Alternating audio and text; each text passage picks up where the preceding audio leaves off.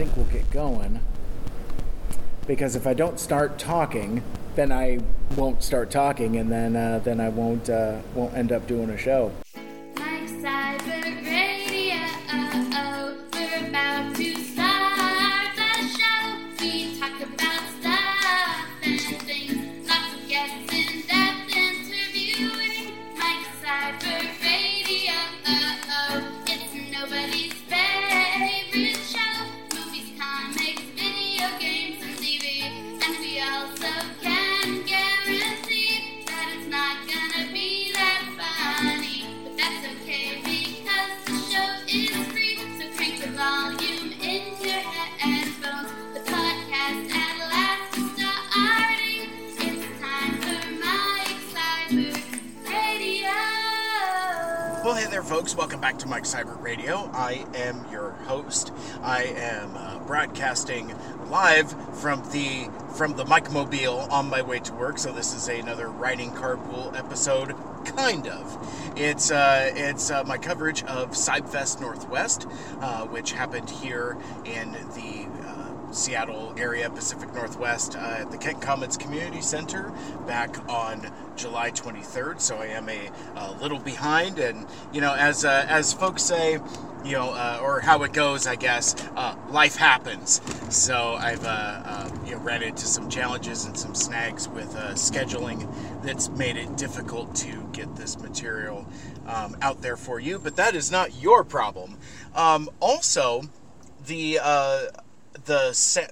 show might sound a little different. I've done a couple of these riding carpool episodes, but I recently got a new set of Bluetooth earbuds to perhaps help me be a little more safe as I'm driving and talking to you as I'm heading off to work.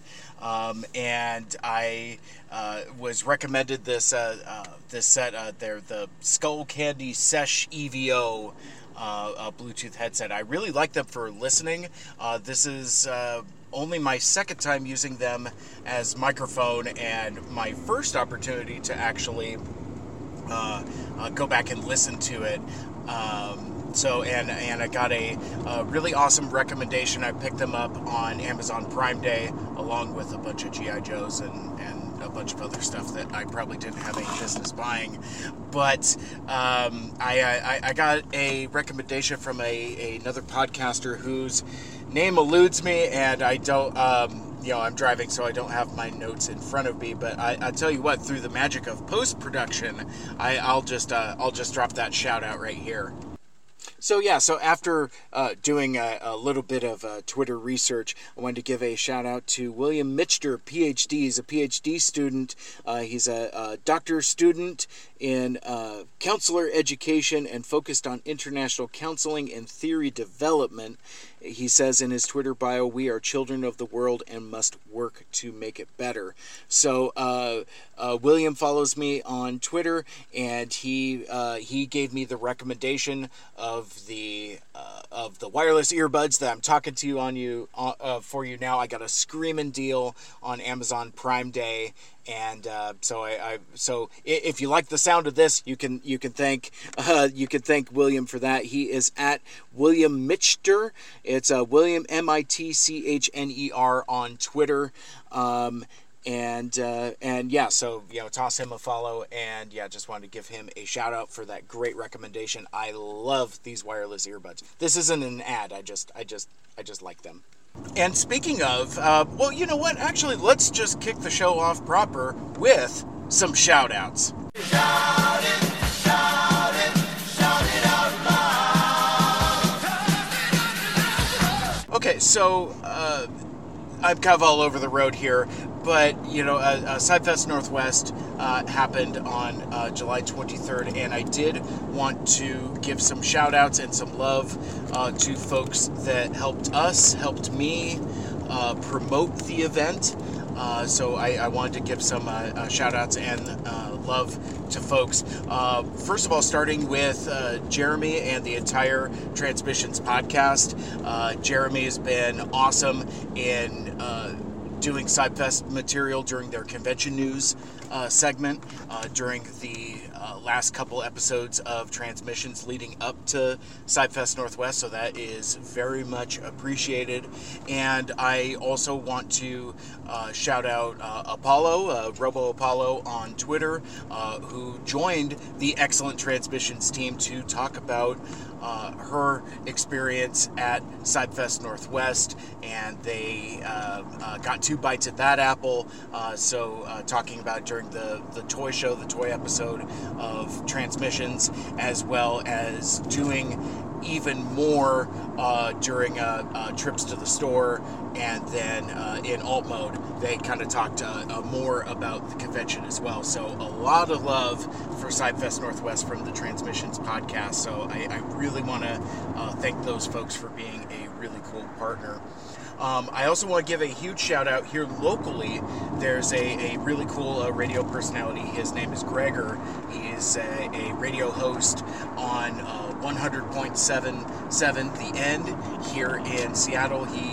He's also syndicated on a bunch of other stations that I'm not sure what they are, but he does a really cool popular radio show morning time here in Seattle, and he's an old school Transformers fan. I talked to him back in 2019 about SciFest. We built Combiner Wars Devastator together. It was terrific.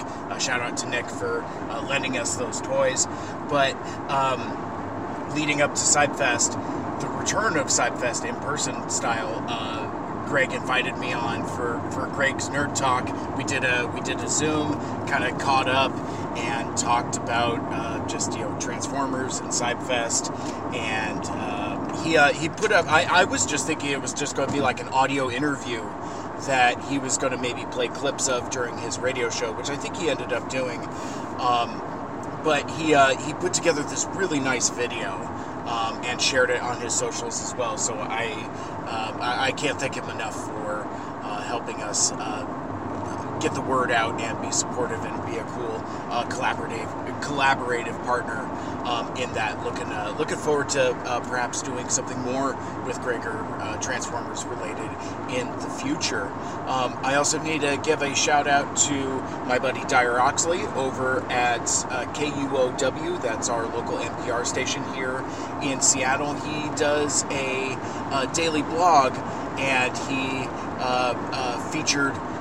he interviewed me, and basically he did a blog about kind of like the return of the geek economy, as he calls it, as conventions are returning.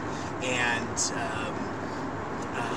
so yeah, we had a really good conversation, and one of the things that caught his attention, and this was something Liz had said during our last SciFest live stream, is talked about the perspective of SciFest Northwest, quote-unquote, rolling with the punches.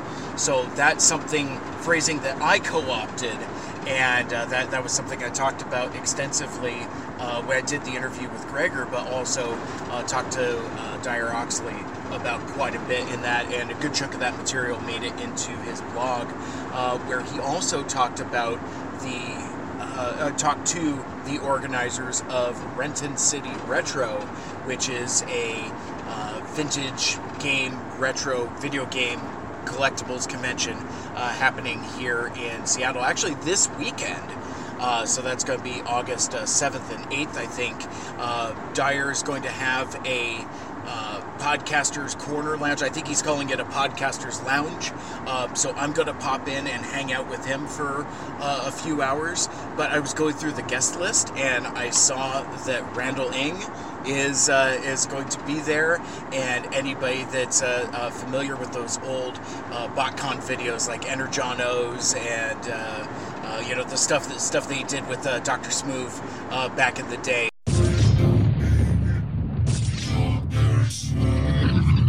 All right, so what's my line? Oh, okay. I start every Earth morning with a healthy bowl of Energon O's. Energon O's is part of a complete breakfast with all the essential vitamins and minerals that Earth children need. And every box of Energon O's has a free prize inside. Look, it's a Cosmotron. Right, a Cosmotron. whatever the hell that is. I'm going to see if I could score an interview with Randall Ng. I think that would be a lot of fun. But yeah, I'm just going to be hanging out at the Renton City Retro Convention this Saturday. So if you're listening to this, it's now Friday, August 5th. So that's going to be the 6th and 7th. I think I said the 7th and 8th. I don't know what day it is. Anyway, Renton City Retro is where I'm going to be at on Saturday. So if you're local, come find me and hang out in the Podcasters Lounge with me and Dyer Oxley from Northwest Nerd Podcast. Let's see, I feel like I'm missing somebody. Shoot. Well, either there's going to be an edit here with a post-production saying, oh, hey, here's who I forgot about, or I'm just going to keep moving. So in this podcast, I'm going to present to you 3 bits of audio that I recorded at the convention.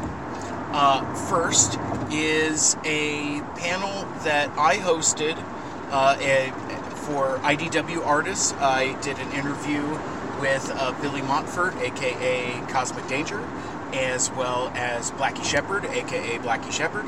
And they, if you might recall, I did an interview with them for the online virtual version of SciFest Northwest back in 2020. They're both artists from here in the Seattle area, and they've, through completely different trajectories, both ended up working on the official IDW Transformers comic book.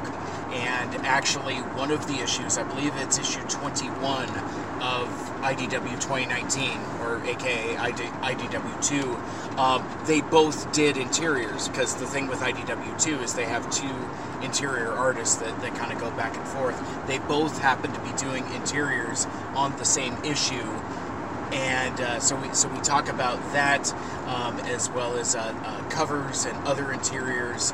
And Billy's done some stuff for the trading card game RIP, as well as some other cool stuff. So it was a really fun conversation, and it was a really well attended panel. I was very pleased and surprised by the attendance, and folks seemed to be really engaged. In fact, ironically enough, so much so I think folks were so engaged that, whenever I opened it up for Q&A, there really wasn't a whole lot of Q&A from the audience, but I could see, like when folks are active listening, you see a lot of head nodding and stuff. So I don't take the lack of questions as not being engaged with the content. So I'll present that interview here in just a moment. It runs, I think, just under an hour. And then after that, I will present to you Mike Seibert Radio Live, as we did. I did the closing panel of the show, and I'll tell you, it ended up being a completely different presentation than what I thought it was going to be. But it was a ton of fun. Instead of being kind of like me broadcasting to an audience, it just kind of became more of an intimate conversation with folks that attended that panel. I know I already played the shout out segment, but I also want to give a shout out to my buddies Chandler and Apollo for hanging out with me during that panel. The support means the world, because I know you were there for me specifically, and that I can't articulate what that means to me, like on a deep level. It's oh my gosh, they showed up for me, and it just means the world. But yeah, so that conversation's going to be a lot of fun, and basically it's kind of a recap postscript, because it was during the last hour of the show, and we kind of talked about how we felt about SciFest and what it means to be a fan here in the Pacific Northwest, the Seattle area, and we talk about some of the halls and some of the stuff that we got as well. And finally, to round out this presentation, and incidentally, I was considering putting out these episodes separately, like, you know, doing like a proper recap in the studio, or doing something where I'm presenting the panels as individual episodes. And I think with the way that my material is going, I don't know if it's specifically appropriate for me to try to stretch that taffy further. So I think it's probably better if I just put out all of the material, because folks have been asking, you know, hey, you know, when can I check out your panels from Cybfest? So this is kind of my way to cross it off, for lack of a better term. And actually, at the end of the day, I don't think this episode's going to be any longer than any given MSRP episode. But these are the thoughts that you kind of get an insight into my process as I'm just thinking and talking out loud during these writing carpool episodes. But anyway, so to close out the last piece I will share with you, I recorded from the show floor. I did an interview with, you know, I talk about, I enjoy having conversations with Transformers fans that are younger than myself. Well, I had a surprisingly fun conversation with probably the youngest Transformers fan that I've ever had on the show.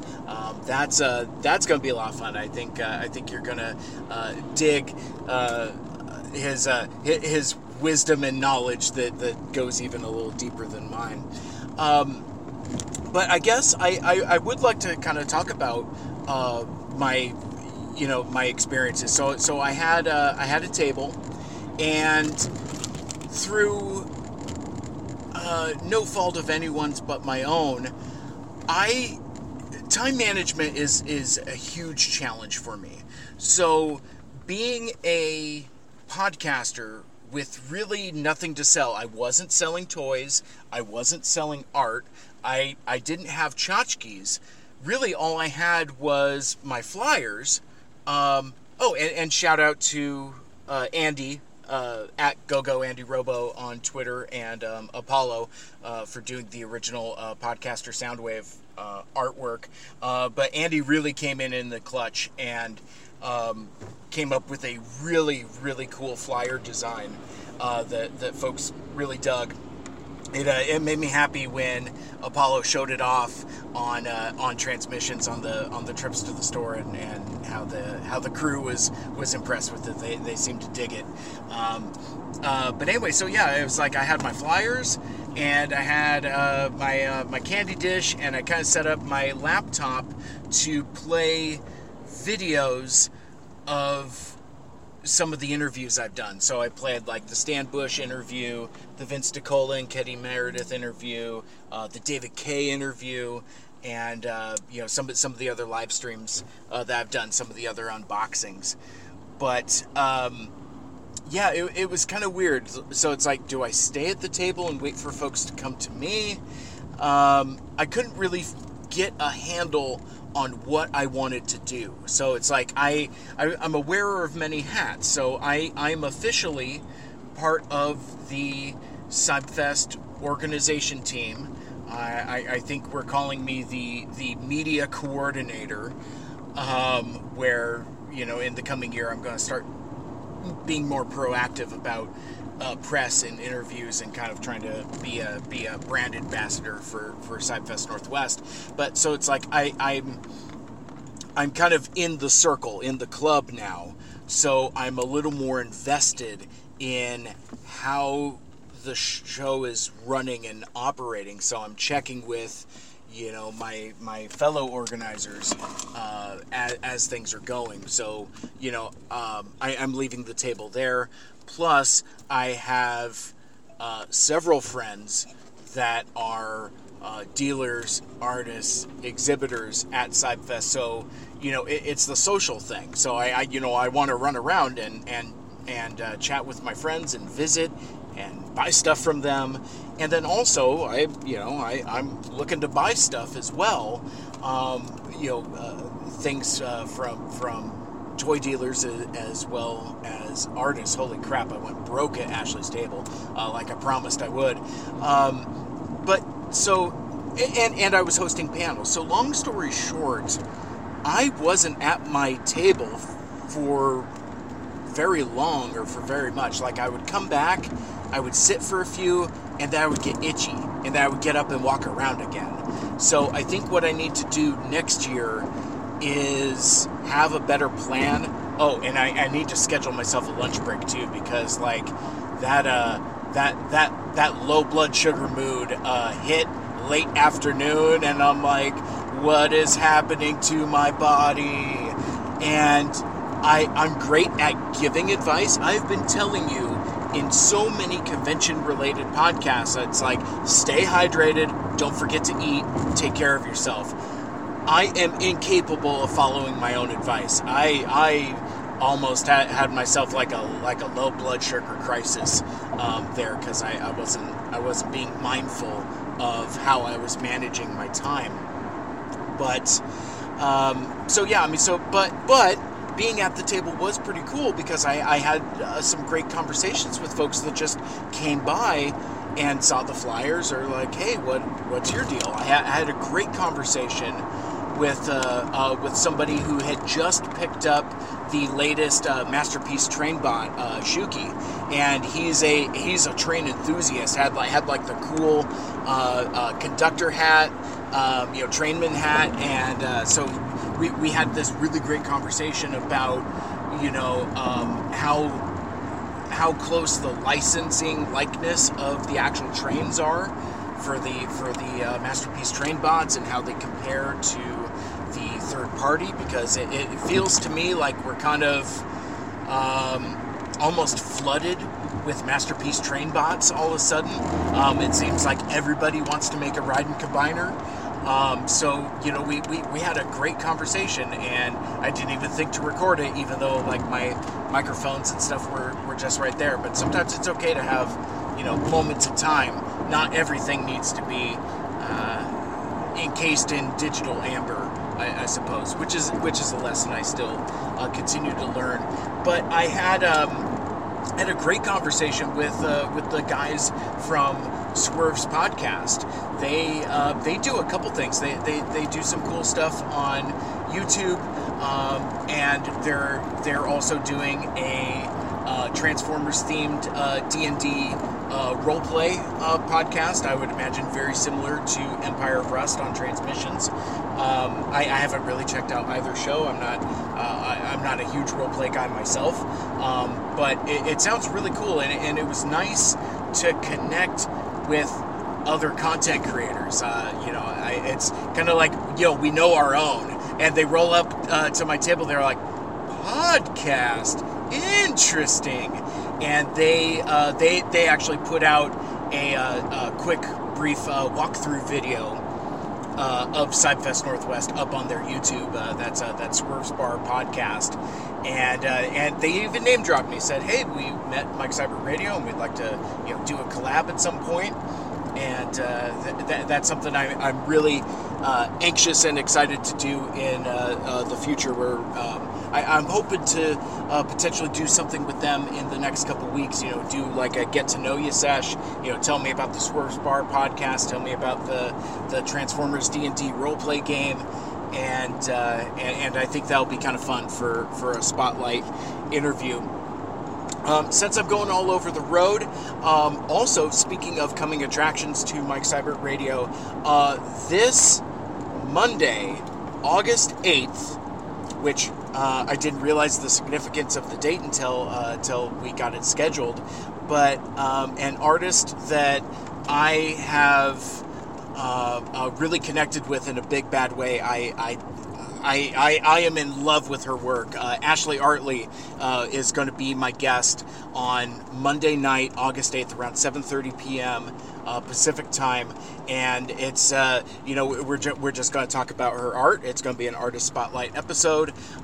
You'll talk about fandom stuff, but more than that, she is involved with an upcoming Transformers comic fan project that I cannot tell you about until the live stream. But she is going to reveal for our audience what that project is and who's involved with it. There's some she name dropped some really cool fans that I've connected with on Twitter. So I think it's going to be a really neat comic project. She's doing some sequential art for it, and so I'm really excited to hear about that project. But more than that, I'm just excited to get to know her because, like again, I've been really taken with her art and her art style. And like I said earlier, I just straight up went broke at her table. I bought a whole bunch of buttons, a whole bunch of stickers, a whole bunch of prints. Some of it will be going to my friends as gifts, but I'll be honest, most of it is staying with me. Like, she did button sets. Buttons are awesome, which I think is the popular consensus. But she did a set of buttons. One was Autobots, one was Decepticons, and the other one was the Lost Light Crew. And they're 3 sets of 6. But the design and care and detail she went into packaging them. She even said straight up when I talked to her, it's like, no, these are for box collectors.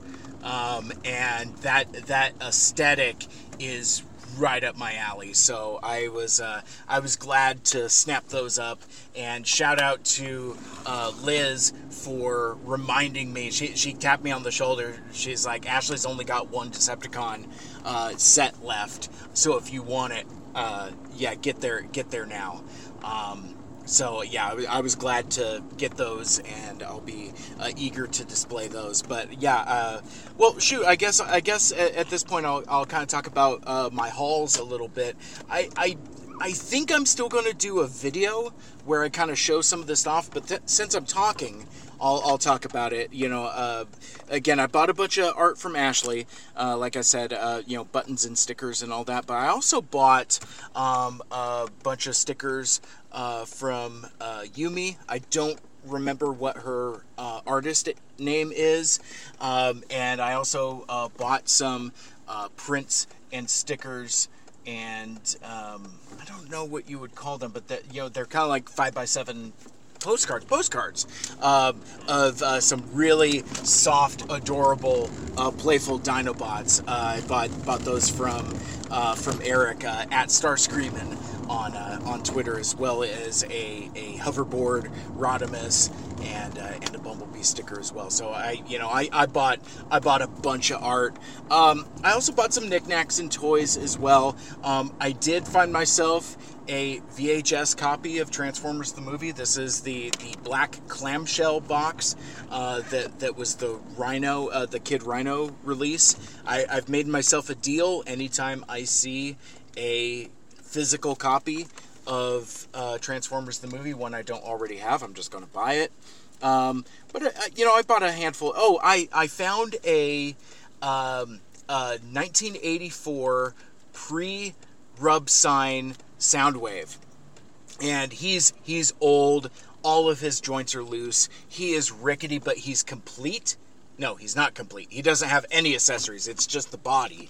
But the body is in really good shape, and it's just a fiddler, and I don't have a vintage Soundwave in my collection. I've got a bunch of reissues and things like that. So but feeling that hearing the squeak in the hinge in the legs when you swing it from robot mode into tape deck mode, that takes me back to being a kid, because even brand new out of the box, there was a squeak in that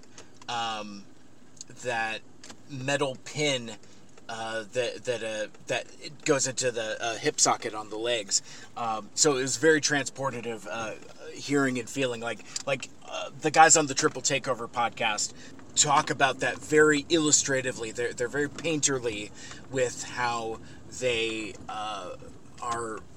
how they talk about details, specifically for experiences with toys, in a way I haven't heard other podcasts do that before. So my ear is tuned to it now. So I might start dropping some more of those descriptions. But I picked up I got a the second to the last member of my Siege Sideswipe Super Sentai Lambo Ranger squad, I finally found myself a Netflix Sideswipe, aka the Dirty Sideswipe, where it's the deep maroon, but it has like this pretty. I mean, it's a gross paint job. Actually, he's just really dirty. He's rotten with the Tampo battle damage, but it's also just yeah, it's very dirty.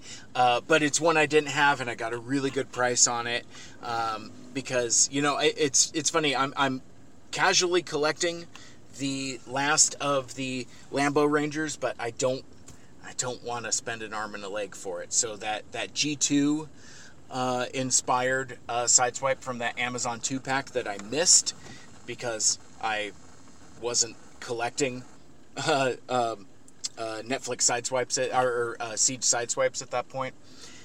Anyway, so that's the last one that's eluding me, and as of this recording, I haven't found Clampdown in the wild. I passed on the Sideswipe and Skywarp 2-pack from Amazon, even when it was on sale on Prime Day, and I haven't even looked for a Walgreens exclusive Red Alert. My thing was originally that I'm going to avoid the Earth mode Lambo Bros because I have enough of them in Siege, and the retooling on the Earth modes is just different enough where I could consider it different, and I don't necessarily need to have it for my collection. But then, Friday night before Sidefest, we did a badge stuffing party, and Jamal has a very impressive collection of figures in Detolfs. He's got them very well lined up and organized. There's like 12 per shelf. They're like 4 by 3 across, and in there he's got Kingdom Red Alert. And I didn't realize that not only is the tooling different, but the colors are different as well. He has red thighs and forearms that makes him very different from both Siege Red Alerts. And I'm like, oh shoot, maybe I have to get that now. So like I said, as of this recording, I have not I have not pursued that. But the last two things in my haul specifically I want to talk about, and I'm doing things out of order. I should have mentioned these earlier because the two items that I'm the happiest with were gifts. First, my buddy Magnus von Braun, Atomic Mariachi Robot. We didn't see each other very much. He was very busy at his table. He wasn't able to get away, and our paths didn't cross as much. But he's a really sweet guy. He back in the archives for old Sidefest materials. In fact, I think I've republished it as an MSRP rewind. Anyway, Renee joined me a couple years ago to talk about his passion for Transformers, and he's one of my favorite people. But I was walking by his table and he caught me. He's Mike, you're a Soundwave guy, right? And he says this knowing full well, and he hands me a bag. He's like, "This is for you, my friend." And it was a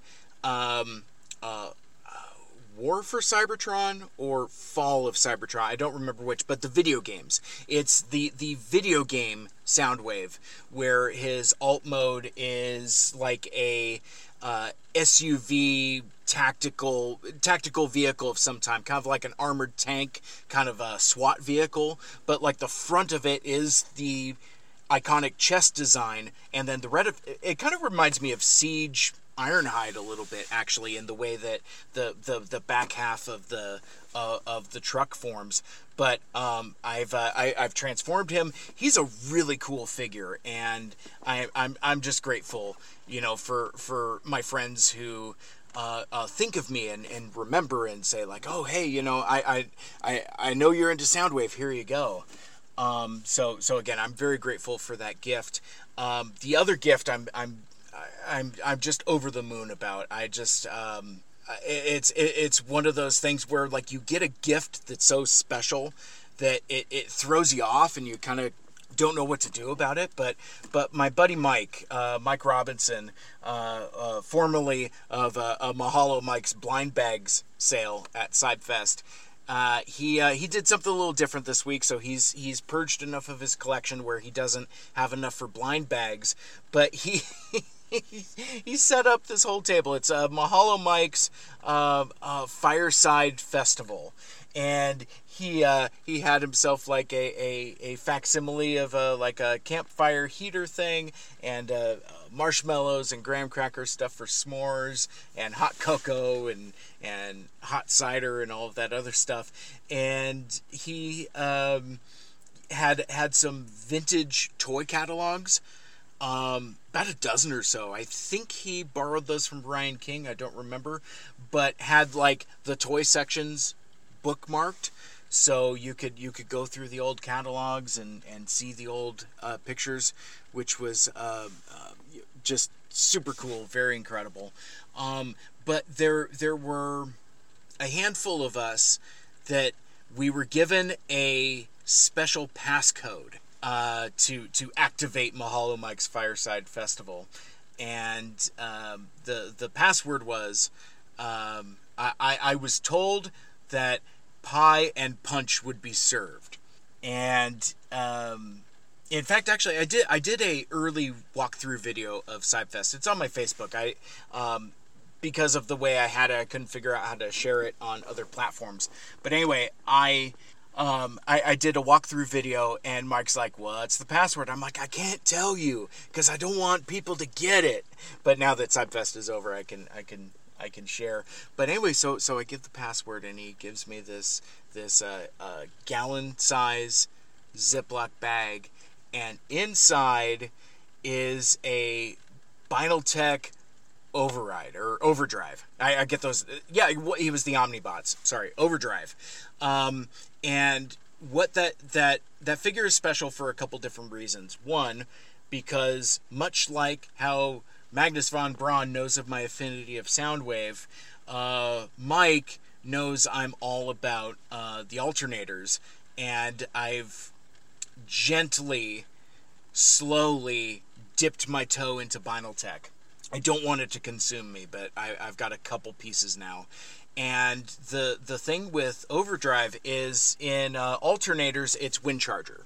So it's a red Honda S2000 or whatever that little coupe is.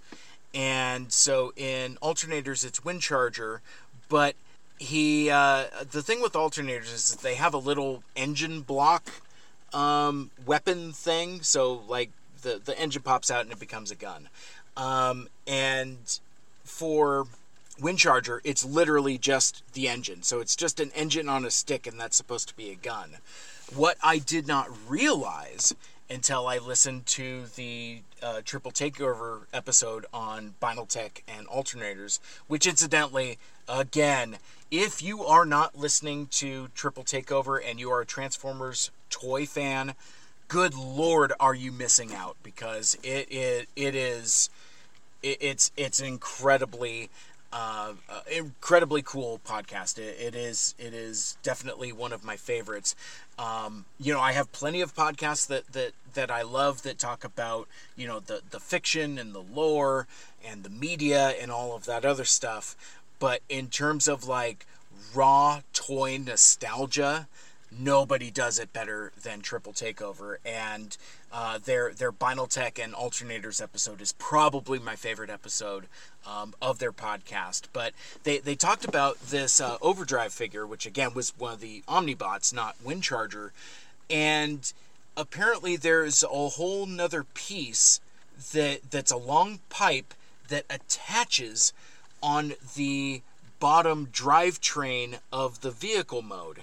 And in Alternator's Windcharger, you could see the clip where a pipe would snap in there, and it's the length of the car, of the drivetrain. And basically for Binaltech Overdrive, it's basically a sniper rifle. And so you attach this drivetrain piece to the engine, and it becomes a two-part rifle. Very, very cool.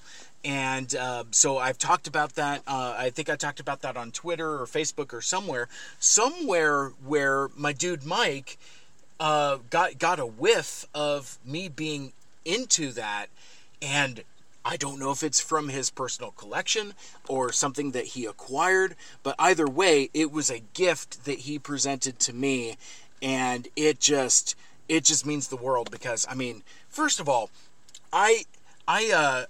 so I've talked about alternators a lot. I'm not going to talk about it a lot here, but now having a few Binaltech figures, man, it is night and day difference because alternators are all plastic, whereas Binaltech, all of the car parts are all die-cast. It's die-cast metal, so those Binaltech figures have a indescribable heft to them.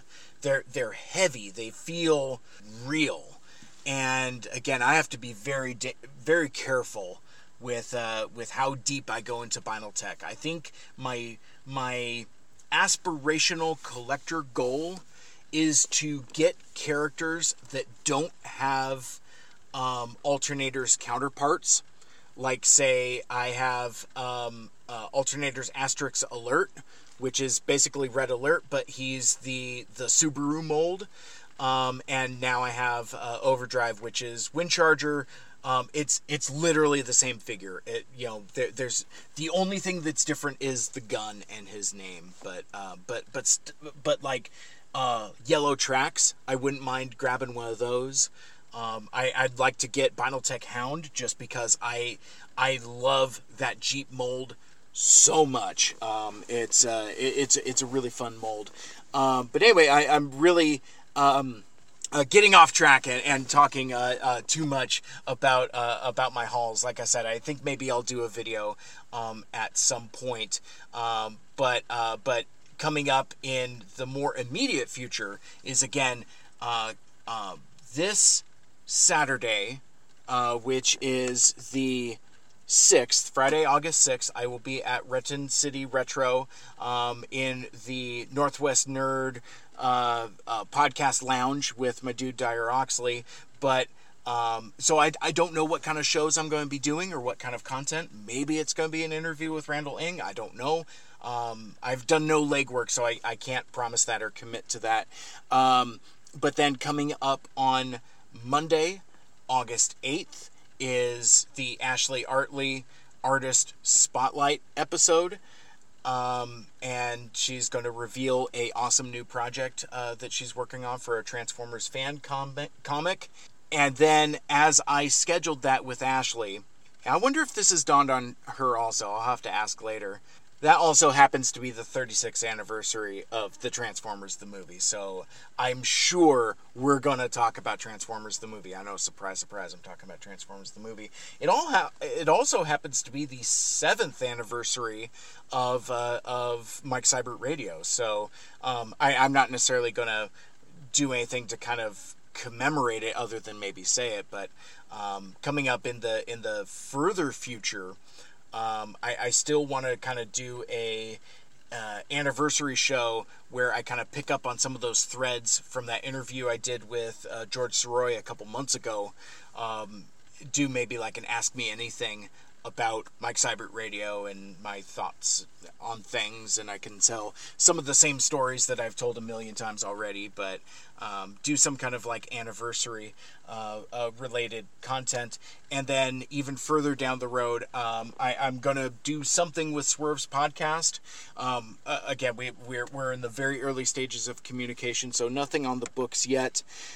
Whether it's going to be them on my show, me on their show, both, neither, not sure, but stay tuned for that. But that's I think that will do it for this hosted portion of Mike Seibert Radio. So coming up next, first will be the IDW artist panel from SideFest Northwest, followed by a post-show conversation with some of my friends from SideFest Northwest, and then we'll close it out with a interview with young Statler Harpold, where we'll talk about his dad's Bumblebee collection, amongst other things. And you're listening to Mike Seibert Radio. Well, welcome to the IDW Artist Panel here at SideFest Northwest 2022. How we all doing out there? Yeah. I got a wee and a woo and a couple claps. I will take it. This is, we scheduled this panel perfectly for kind of like the midpoint of the convention, kind of after you've been like running around the show floor a couple times. I know I got kind of turned around in Rummy for a few where I was just like, wait, how many prints did I buy from Ashley? Do I need to buy more? I don't know. And this kind of gives you an opportunity to just kind of chill and regroup. And we've got a really cool panel for you today as we talk about doing art for the IDW comics, as well as being part of the art and fan art community. My name is Mike Seibert. I am the host of the Mike Seibert Radio podcast. I'm also the media coordinator here at SideFest Northwest. And again, thanks for spending part of your afternoon with us. And joining me remotely is a artist that it's funny. I've told this story a number of times, but like I met Billy in TFCon in Toronto, and so like we're in Canada, thousands of miles from here, and they were exhibiting in Artist Alley, and I was going through, and I saw this really fierce RC print that really caught my eye. I was squeaked my sneakers and I was like, wow, that's, we're talking like, Blazing Sword RC there. And anyway, I just kind of chatted them up, and I was like, so where are you from?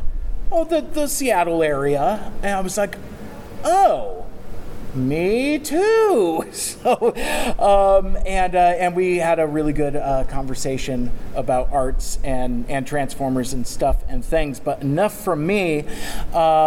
Please give a warm SideFest Northwest welcome to Billy Montfort, aka Cosmic Danger. Go ahead and give a woo and a wave. And wow, that was an impressive. Good job, crowd. I appreciate you guys. How you doing? I'm doing okay, honestly. Keep myself busy. Awesome. Well, thank you so much for taking the time out of your day to join us remotely here for SideFest Northwest 2022. And one of the other things I want to mention for folks, we did a version of this panel back in 2020 when we did the online version of SideFest Northwest, and it was one of the shorter panels, and fortunately we talked about it. If we had the opportunity to do this panel again, give us a little more time, because it felt like we were just barely getting started, and it was time to wrap up. Billy, I was first exposed to your work as a fan artist. You were exhibiting at TFCon Toronto, but then later on, you ended up doing a variety of work for IDW Comics, doing covers and ultimately some interiors as well. So that's going to be kind of the thrust of what we're going to be talking about here, kind of your artist journey, and then we'll give the audience some opportunity for Q&A as well to ask us some really cool questions. But that's kind of my half-assed introduction.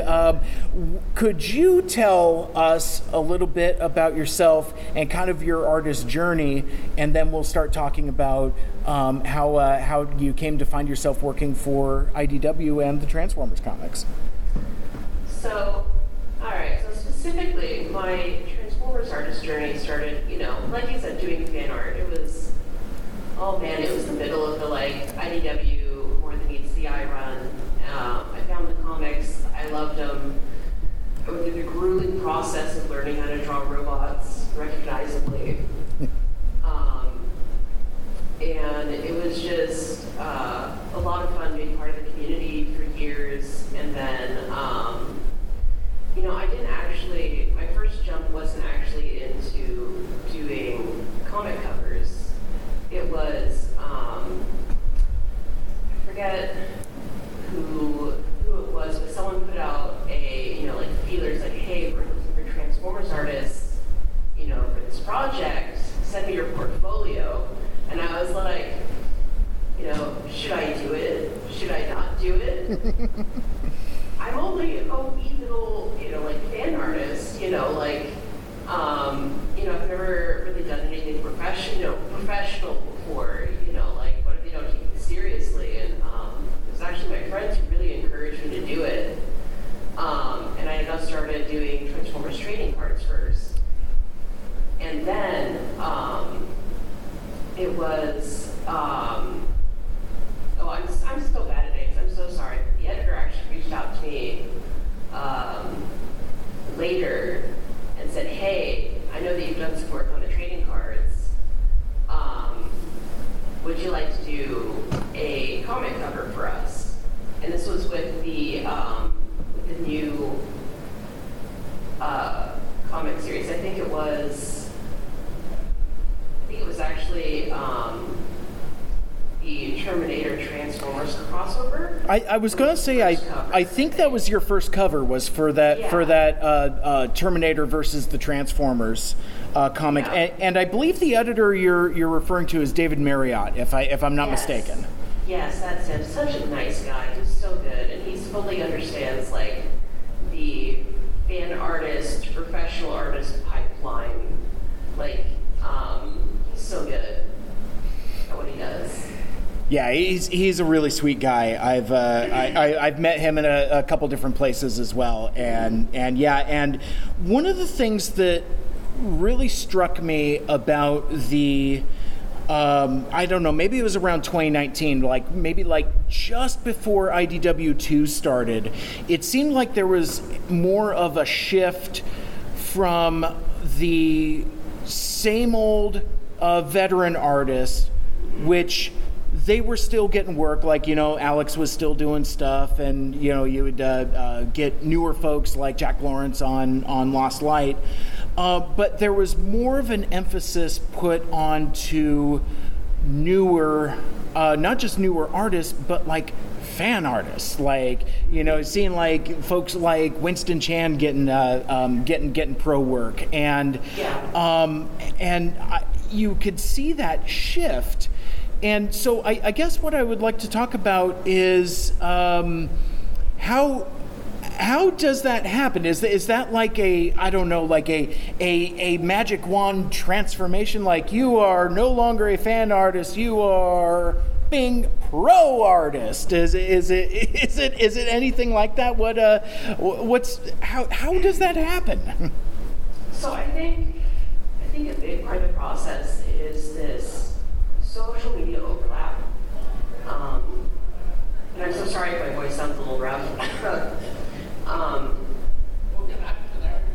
Social media overlap, Twitter and stuff, where you have all these professionals who work in the industry and their job is to find artists. They're seeing these fan artists and they see the good work that they do. And that's how you're getting a lot more fan artists to be in, accepted in these professional jobs. Because they just, in a way, your Twitter profile becomes your portfolio. They see, not just the work you put out there, but how much you love what they're going to be, like asking you to work on. Right. But speaking for me, like I don't think any amount of like professional jobs will ever make me into like a professional. I think that first and foremost, I'm a fan artist and I do it because I love it. Yeah. And also there's just this feeling of like I'm still sort of a baby, I'm an art baby. Yeah. Like, I to be working on the same thing as like, Alex and all the rest of them, like it just, it's like, I don't know. I don't feel like a professional compared to that. Well, your art is definitely a professional quality. I especially enjoy your vibrant colors. It's got a very Lisa Frank aesthetic to it. Very, very bright and vibrant, and I really like it. And of course your line and detail work is incredible as well. So from there, and we could talk about IDW Comics more as we go, and I would like to learn more about the trading cards as well. But let's go all the way back. Let's go even further back, because like I like a good origin story. What is it that is that spark, that lightning bolt moment that made you want to choose art as your first a passion, but then also something that you could participate in, like from a commerce standpoint, like selling prints and all that, and which again eventually leads to some of that professional work. But let's do some origin story stuff, like some real Bruce Wayne in the alley stuff. Okay, so rewinding real far back. Yeah. Like all the way held back to like, pre-kindergarten.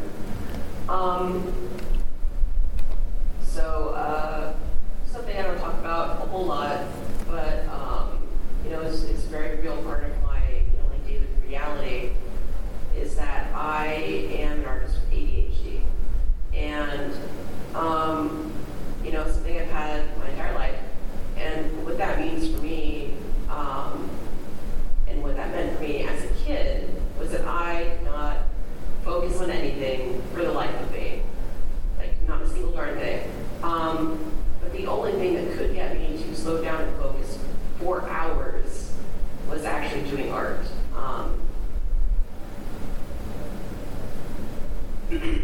Like, I would just, stop goofing off, and I would just be able to sit there. And I just loved, like the texture, like working with crayons, working with colors. Like, it just felt good. And it was something that I could just do. And so that's what I did. And I didn't even know that it was like something you could do for a job. I didn't understand jobs as a kid. It's like everyone asks like, what do you want to be when you grow up? And you're like, oh, I don't know, a vet. But I knew that I just art was something that I always wanted to keep doing forever. And that sort of like feeling of like this thing is interesting and this thing is cool and this thing makes me like feel happy and excited to do just stayed with me my entire life. And like as an adult, like you get through high school and you realize, oh no, I actually have to do something with the rest of my life. I can't just like stay in high school forever. I think that was when I decided that I wanted to like actually pursue a career somewhere in the art world, and just I find that working online in the digital sphere is what's easiest and best for me to do, and it's just what I love doing. Very cool. Well, and it's interesting. So, like, I attend a lot of conventions, a lot of fan conventions, and I'm always in awe of the personality and the personableness that it takes to be an artist who put themselves out there. Like, you know, I do a silly podcast, and I suppose there's a degree of putting yourself out there as an artist, but I would imagine with that comes a great degree of anxiety as well. How does one overcome that if they're interested in wanting to pick up a pen or pick up a microphone or do something creatively? I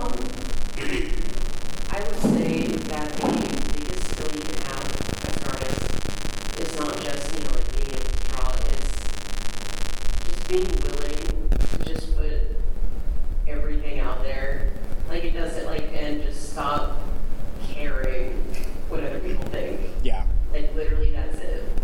Like, if you do something you enjoy, I mean, it can be really anxiety-inducing, and it can be hard and frustrating, especially, you know, like, if you're trying to, you know, like, build engagement or build a platform. Like, that takes time, and it takes effort, and it can be really disheartening sometimes. But if you stop caring so much and just do what you're going to do, and just, you know, like, surround yourself with people that you enjoy, and you enjoy your stuff, and that's it. Like, that's all it really takes.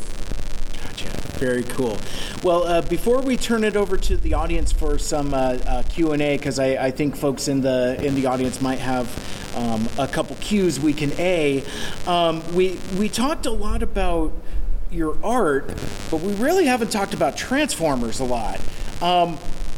What is it about Transformers in particular that inspired you to, one, engage with that fandom, but also to create that as art? Because, like you had mentioned earlier, robots are not always the easiest thing to draw. I'm sure there are easier things to draw in terms of like an artistic pursuit. So let's talk about Transformers fandom a little bit. Oh man. Well, for one, robots are cool. Like, they are. Like, there's no getting around that. That's just.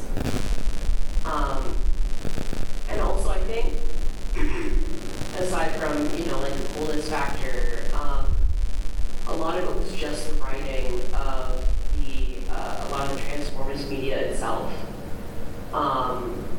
You know, like, I fell in love with the characters first. The robots drew me in. The characters got me to stay. And, you know, I think my biggest reason for wanting to do Transformers in the beginning was I wanted to draw a world because I loved him so much. And, like, I wanted to draw that guy. And then it just, like, went from there. Very cool. Well, so at this point, I mean, I have tons more questions, and I have tons more stuff we can discuss in our time here. But at this point, anybody out there in the crowd, if you have a question, don't be shy. Raise your hand, and Liz will be around with the microphone, and we could just keep chatting and hanging out. And but yeah, as we go, if you have questions, don't be shy. Grab my attention, grab Liz's attention, and we'll definitely incorporate those in as a part of the panel. Just want to make sure that, giving everybody the opportunity to participate, because, I mean, again, we could chat here as much as the day is long. So, so I had mentioned earlier I wanted to come back around to the trading cards, because it was for the trading card game, right? Yes. Okay, and so that's an aspect of your work that I think I'm actually the least familiar with. Could you talk about that, kind of how you got involved and maybe some of the pieces that you did? Yeah, so I actually responded to, again, another Twitter question from I think it was actually Sarah, and let's see. I don't have a list on hand. Sure. Of the ones I did, but it's pretty long, and I was so excited to get to work on that, because I think at that point, some of my other friends were doing like actual covers, and like I was, just sort of like really hoping that like I want to do it too. Like my friends are doing it. Why not me? And so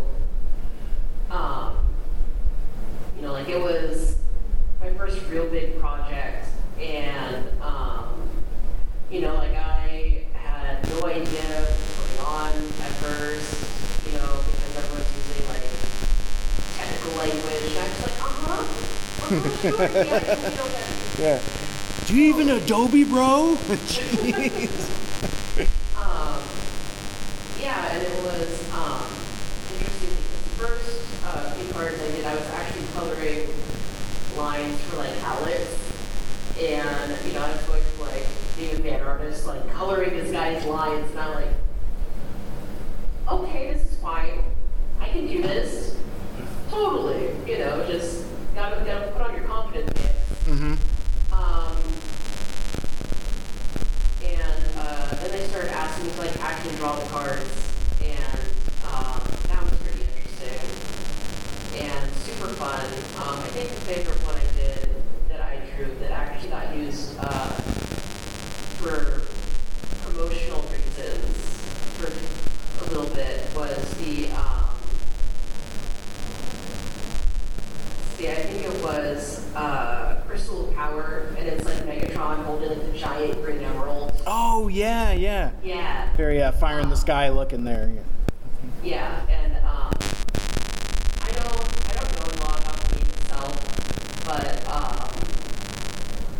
that also had a bunch of fan artists working on it, and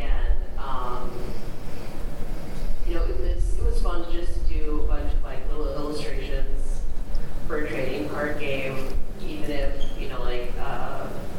not a lot of people knew about it. It just felt good. Yeah. No, that's awesome. So, and I think the trading card game is no longer being supported, but folks still play it and find a way to keep it alive. So they're definitely fans of that iteration out there. So let's talk about the IDW stuff. You like we talked about. One of your first projects was a cover for the Terminator versus the Transformers crossover comic, and I just remember like I don't think I saw it on your Twitter. I think I just saw it like in solicitations or something. I'm like, wait, I know them. So it was just as a fan, it's a really cool, fulfilling, satisfying thing when you see your homies, for lack of a better term, making the big time. Yeah. But that's not all of the work you've done for IDW. You've done a number of covers. But there was also an issue of IDW2, issue number 21, I believe, that you did interiors for as well. Yes. Could you talk about kind of we talked about, you putting stuff up on your Twitter for like Portfolio Day and kind of using that hashtag and kind of being part of that community, that scene. Covers is one thing, interiors is another thing entirely. Yes. Could you talk about kind of the journey between doing like, more, I guess, pinup style stuff like you would have in the trading card game and covers? Sequential art is a different thing entirely. Let's talk about that. Okay, so aside from doing the covers for IDW, I had been working on a number of smaller like comic projects for a smaller like online publishing thing. It was entirely stuff that I had done by myself, and like I was just paid by an editor to do it. But I put those pages up in my portfolio. So like after doing those, like a cover, like David like reached out and he was like, hey. So I see that you have sequential art in your portfolio. It's like, how would you feel about working on a comic and like interiors? And I was like, well, if you want me to, like, what am I gonna do? Say no? Right. So, fun story about that. So, not only was this like that was all I ever wanted, was to do like interiors for a comic. But so David asked me this, and I say yes, and then 2 days later, I get an invitation from a close friend of mine to move in with them, and finally move out of the place I was currently staying at, which was not a place I wanted to be. So the entire time I'm trying to get through this tight deadline of interiors, I'm also like packing up and moving my entire life. So that was not quite the experience I wanted, but I made it work, and I'm just really glad that I got to do it, even if it was a struggle. Yeah. It's all about overcoming those obstacles and that adversity, and just keeping focus. So I have some fandom related questions I can ask, but I want to stick with the topic of comics for a sec, and I want to put the audience on the spot a little bit here, because I would like to talk about kind of the current state of the Transformers comic books, specifically with IDW no longer having the license. I guess, in your opinion, what do you think the state of Transformers comic books is, and then where do you think it could potentially be going, or what you would like to see perhaps from new Transformers comics as we go forward in the future, post IDW? So, sort of like where I want to see the next iteration go, and like what I feel about IDW too. Yeah.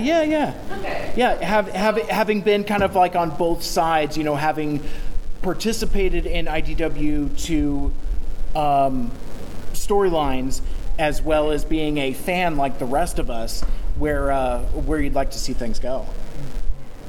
So, let's see, from an artist standpoint, like purely artist standpoint, and someone who's worked on it, something that I found interesting and actually really good that they were doing in IDW too was having two artists work on a comic. Like, comics take a lot of time and a lot of effort, and it's really not as rewarding, like an art medium as others, because like you have people, like you get a book and you read through it in like 5 minutes, but that like could have taken someone anywhere between like 3 weeks to a month to do or more, and I think splitting up the workload between two artists was a genius move, honestly. That helps a lot. I have to be honest, like even though I love Transformers, I didn't get too into IDW2. I love the work that Anna and Beth were doing specifically on it, and like they're such good artists, they're such good friends.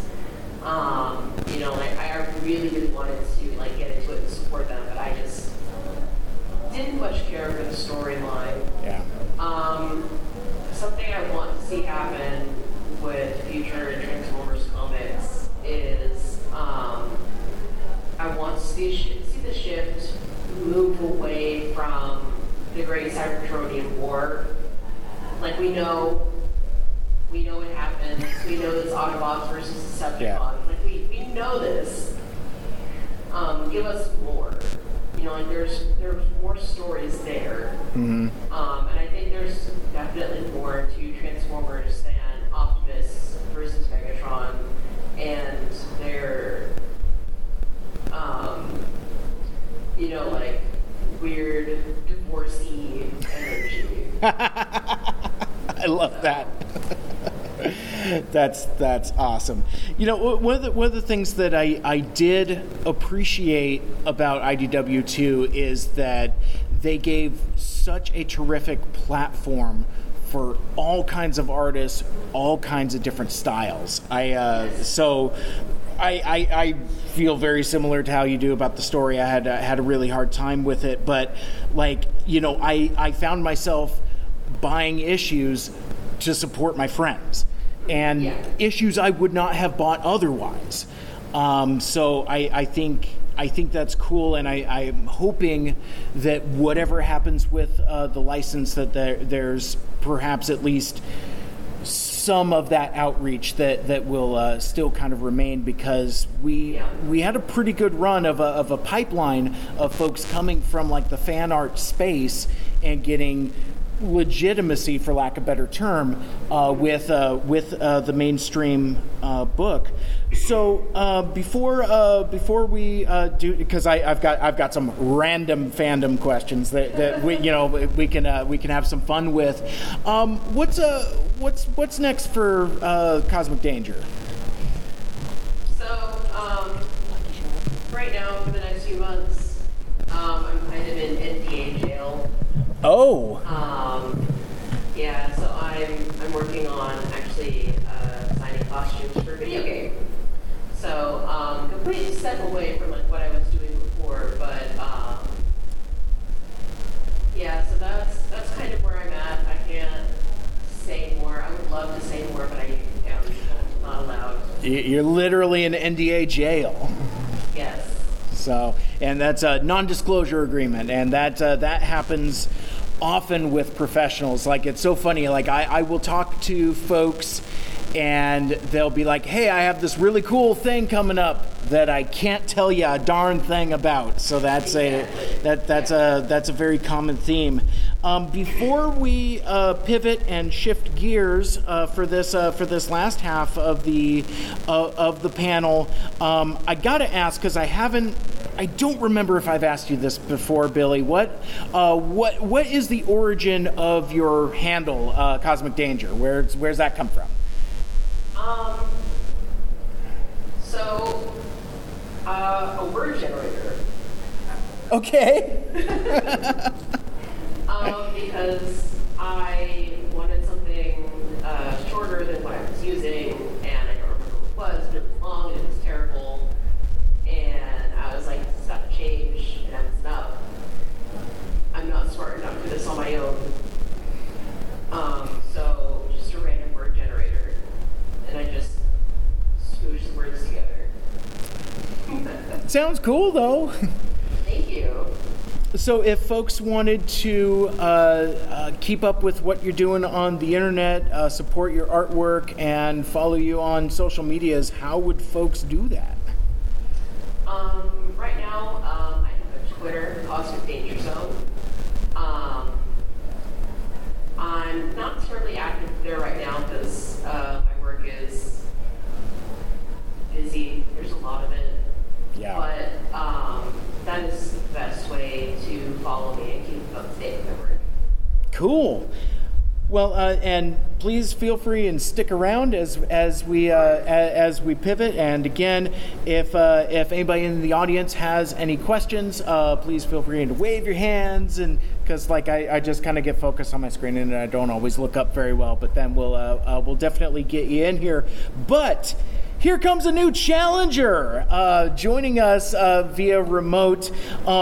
Also, one of the artists on Transformers number 21 from 2019, 2020, who even knows anymore. Artist extraordinaire, Blackie Shepard. How you doing, my friend? Late, as per usual. I blame you, Mike. Yeah.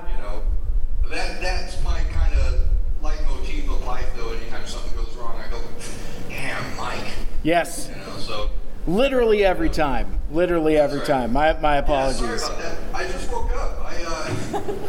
I've been pulling very long nights, recently, because I've got 3 comics that I'm drawing right now, and it's hard enough for me to do 1 at a time, and so 3, it's just I draw for like 12, 16 hours.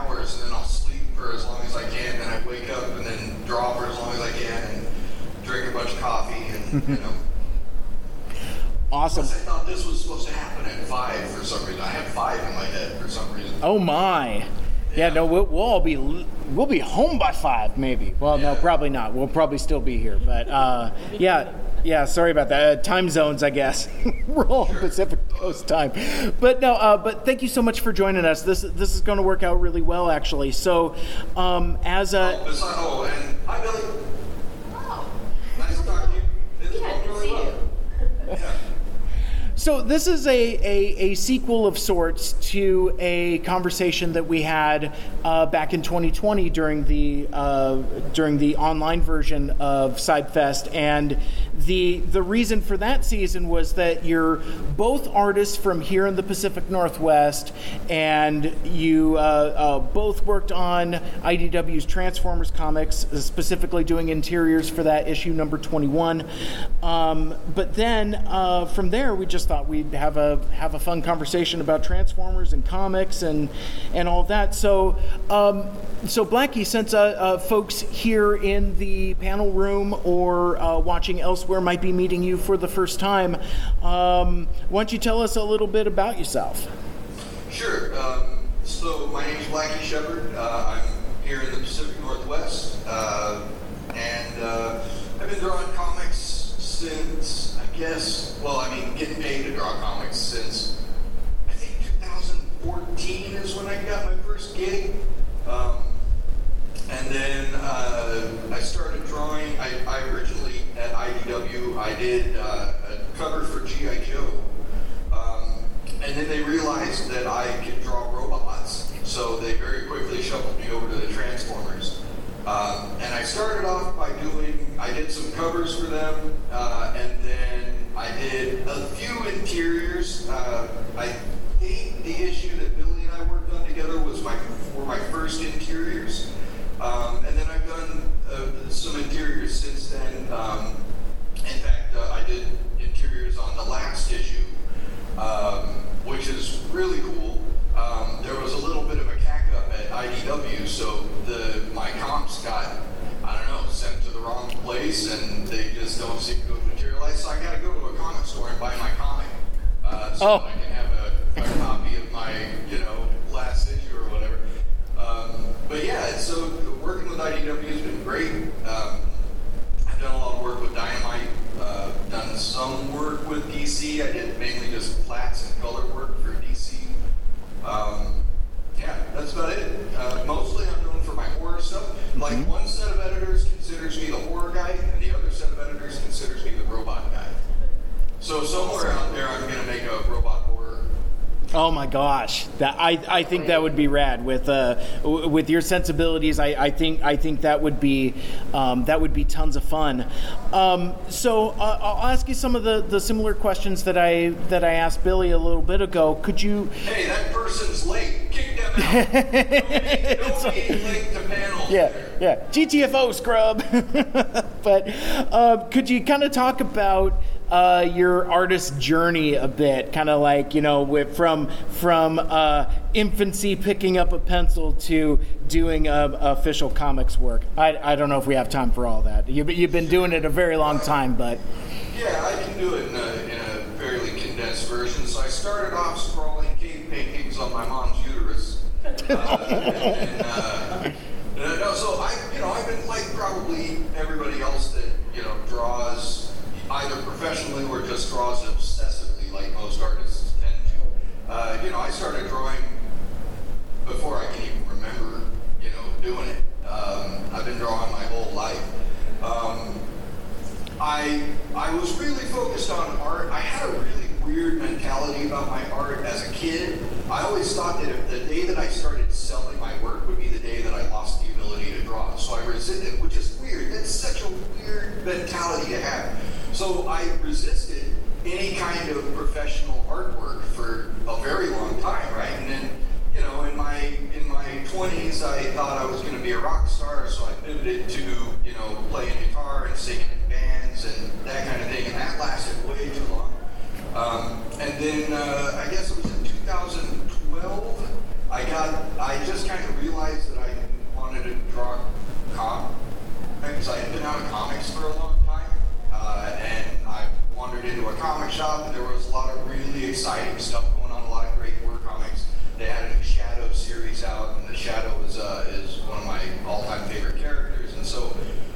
and plus IDW had started their first generation of Transformers comics, and so I was super into that. And so I kind of just got it into my head around 2012 to put together a portfolio. I went around to all the different conventions and started showing my work to editors and artists that I admired, and kind of building a portfolio. And got half lucky, half result of my own hard work, and landed my first gig at Dynamite at Emerald City. Actually, I met them, and they gave me a gig doing some pages in a Vampirella anthology, and that's kind of where it started. So then they gave me Voltron very quickly after that, and that's what paired me up with Cullen Bunn. And Cullen and I have been kind of joined at the proverbial hip since then, or I've been joined at his hip. He's got a lot of people joined at his hip. Yeah. Because he's so prolific, right? So he's got a lot of artists that are like his regular artists, and so that's kind of where it started, and now I'm at the point where I'm kind of done with publishers. The whole process of hustling to get a gig it's just not something I'm interested in doing anymore. I'm not interested in asking people permission to draw, which is essentially what you do when you have to hustle for gigs. Right. And then I get offered gigs that I don't want or that I'm not interested in, and I'm not a superhero guy. So at Emerald City, the last time I attended, which I guess was 2020, or maybe even 2009, I barely remember now. I met with some editors there, and they were super interested, and we continued the email chain. But I realized that I was just really not interested in drawing dudes in tights. So that kind of fell apart, and because at the time they didn't have any licenses that I was super interested in. Like, they weren't doing anything with Moon Knight. He's pretty much the only hero that I would be interested in drawing. Right. And they didn't have Conan at the time, which I would love to draw. They didn't have Solomon Kane, which I'd love to draw. And so it just kind of, I just kind of let it go, And so now I'm kind of pivoting over to, I'm doing a lot of digital sculpture. I'm going to start doing some like toy sculpture and high-end collectibles and stuff like that. Just because drawing drawing comics is an enormous amount of work for very little money. And then, I've made the mistake of looking at a couple of reviews of the comics that I've worked on, and they'll do 4 paragraphs on the story and the writer and the whole 9 yards, and then at the very bottom they'll go, oh yeah, and some guy drew it too. It's like, wow. At least, throw me a bone, give me a sentence, give me one full sentence. We're talking subject, verb. Yeah. Or like, they have nothing nice to say, or they just like grade other artists, like, well, they're not as good as the other artists, but they're okay, I guess. Like, hey, right. nice. I've never had that specific problem. Generally speaking, the people that have bothered to acknowledge my work have been fairly nice about it. Except this one time, the weirdest thing happened. They confused my art so it was an issue where there were multiple artists on the book, and they confused my art with a different artist's work, and just savaged it, just tore it apart. And I'm thinking, okay, so what do? Do I correct them in the comments? Because that could maybe someone's gonna read that and go, oh, well, if Blacky's that bad, I'm not gonna read anything he's working on. Yeah. And they were beating me up. They were like, yeah, he just doesn't put any detail into his work, and his background's really blank. And I'm like, dude, I'm like the detail nerd, man. Like, I've gotten emails from editors that just said, stop drawing bricks. Because I get lost in the weeds, man. And I'm drawing oh man, I'll bet people really be jazzed that I drew this extra crack in the wall that took me 3 hours. That's awesome. Yeah, so I'm kind of I'll always make comics. I love comics. They're in my blood. They're my preferred method of storytelling. I say it all the time. I believe they're the most powerful form of storytelling humankind has ever come up with. You can do things in comics that are absolutely impossible in any other form of storytelling, but I'm so out of love with dealing with publishers and editors that don't know how to give me the right kind of feedback, and which has never been a problem at IDW. I should say, Dave and the other one whose name I'm drawing a blank on, which is a bummer because she's great. Riley, have both been fantastic. They give me the best possible feedback. Very cool. Well, as we get closer to wrapping up, because we're wrapping up at 2:30, right? Okay, very good. I'm getting the nods from Liz off camera. Thumbs up. She got me with the thumbs up. So this is a question I can ask both of you guys, and again, if we're getting towards last call for alcohol, so if there's a question any of you folks want to ask, throw those hands up, and we'll send Liz out there for you. But the thing I would like to ask you guys about is advice for the folks that might be watching this, listening to this, folks that have been listening to the stories and say, I like robots. I might do a zine with some friends, or I might do some prints that I occasionally sell at a convention. But what do I need to do to kind of level up? What do I need to do to up my game? Billy, I'd like to start with you. What advice would you have for folks that might be joining us that are interested in pursuing art? Okay, so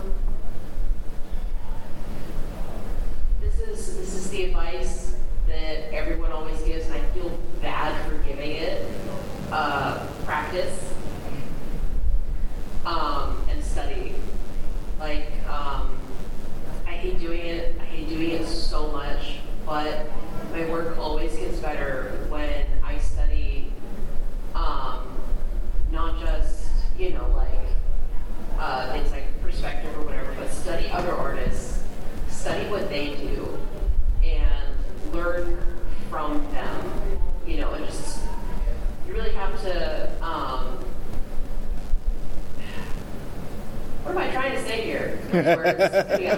Do the work, I think would be a good way. Don't shy away from the work. If I were to read the tea leaves and interpret, not to put words in your mouth, but that was kind of my interpretation. It's do the work, but also don't work too hard. Don't push yourself. As I'm getting older, I'm not ancient quite yet, but as I'm getting older, I'm realizing it's important. Your body has limits, and as an artist, we get encouraged to push past those limits. And when you work professionally, you don't always get enough time to do work, and you have to put in extra hours, and you have to ignore weekends just to meet deadlines. I don't think weekends are a thing, Billy. I think you just made that word up. Well, yeah. You're not wrong. It's important. Your body will find a limit, and it will hit that limit hard. And there was a big trend a while ago where it was like, if you're not doing something, then you're going to fail, or you're not a good artist just by the nature of you're not pushing yourself every moment. That doesn't work. You're a human being. Be gentle with yourself as much as you can. As much as your editors and your deadlines will allow you to be. Gotcha. Good insight. Appreciate that. How about you, Blackie? What do you think about advice for the kiddos? Yeah. So. Obviously what Billy said is absolutely correct. Now, I have a slightly different take on this process than I found a lot of artists share. One is be brutally honest with yourself. Now, the thing about it is, there's a story that I tell when I do panels on how to get into comics or whatever. And the idea is, so you're in a room with 100 people. All of you have your portfolio tucked under your arm, right? Of that 100 people, 50% of them just aren't good enough. It's a bummer to say, they're just not where they need to be. Maybe they have more work to do, or maybe they're just not ever going to be. They think they're artists, but in fact they're going to be great sculptors, or they're going to be whatever, great businessmen or whatever. So now you're down to 50 people. Of that 50 people, 50% of them are not fast enough. They're just not going to be able to hit their deadlines. No matter how good they are, they're not going to be able to hit their deadlines.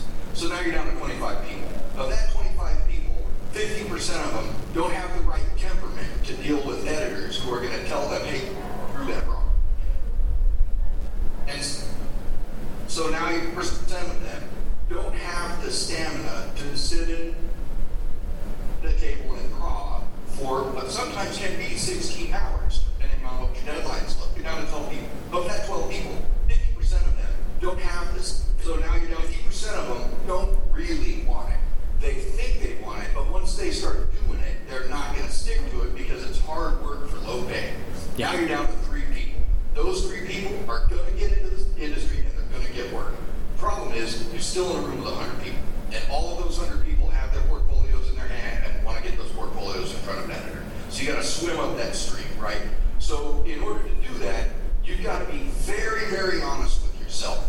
Look at your art in a dispassionate way and find your own blind spots. And if you can't find your own blind spots, which is by definition what a blind spot is, take that art to people that you can trust to tell you the truth. And that means no family, no friends. They aren't going to help you get better. Because anytime I show anything to any of my family or friends, they go, oh, that's amazing. It's like, that doesn't help. It's like, tell me what's not yeah, amazing. exactly. They're like, oh no, it's nothing. You did everything perfect. It's like, that's not what I need. Right. And the problem is rarely do these people know what they're looking at. And that sounds like a kind of an arrogant thing to say, but it's true. Drawing a comic is not like drawing an image, right? Drawing a comic is sequential storytelling. The most important part of that page is not how well you draw a car, but rather how well you communicate the movement of that car over those 6 or 7 panels or whatever it might be. And so the process of sequential storytelling is a very specific process, and it has nothing to do with talent. It has everything to do with skill and experience. And you don't get skill and experience by showing things to your mom, And so you've got to be super honest with yourself, brutally honest, in fact, to the degree of, now don't tear yourself up, but use the information to make yourself better. And then outside of that, do it because you love it, not because you're trying to get rich, because you're not gonna. And do it because it's kind of like trying to break into being a rock star. Most people are gonna fail. Most people aren't gonna get there, but the ones that really want it, the ones that are gonna put in the work, the ones that are gonna, be honest with themselves, they're gonna rise to the top and they're gonna get the work. Oh, and then let me give you the 3 golden rules. Yes, please. So in trying to break in, one of the people that I became friendly with was a guy named Michael Golden. He's a huge influence of mine. He's one of the best artists in the world, and he has been very gracious in offering me advice, one of which was what I now call the 3 golden rules. If you want to get into comics and stay into comics, first, be fast and hit your deadlines. Second, be cool and easy to work with. Third, draw a good picture.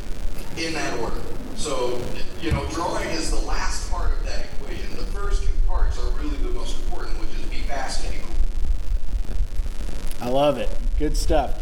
Well, we got a question, and looking at the time, that is probably going to be our last question. So, no pressure. Make it a good one. Okay. The floor is yours. Well, my question is specifically for Billy, but I think it can apply to Blackie too. But I want to ask Billy first. So, you made the dream happen. You went from being a fan artist. I remember meeting you, and when you were still a fan artist, and then you did official work for the Transformers brand, with the card game and comic covers, and then interiors. What's the next dream project for you, if you could have anything to work on, Transformers or otherwise? Oh man, next dream project. I want to do my own creator-owned project, like comic project.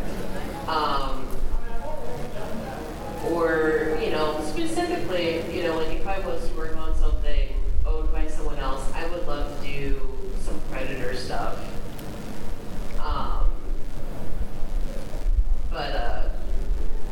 Yeah, that's a ways off, but I definitely, I think about it all the time. Something that I want so badly. Thank you for your answer. Blackie, how about you?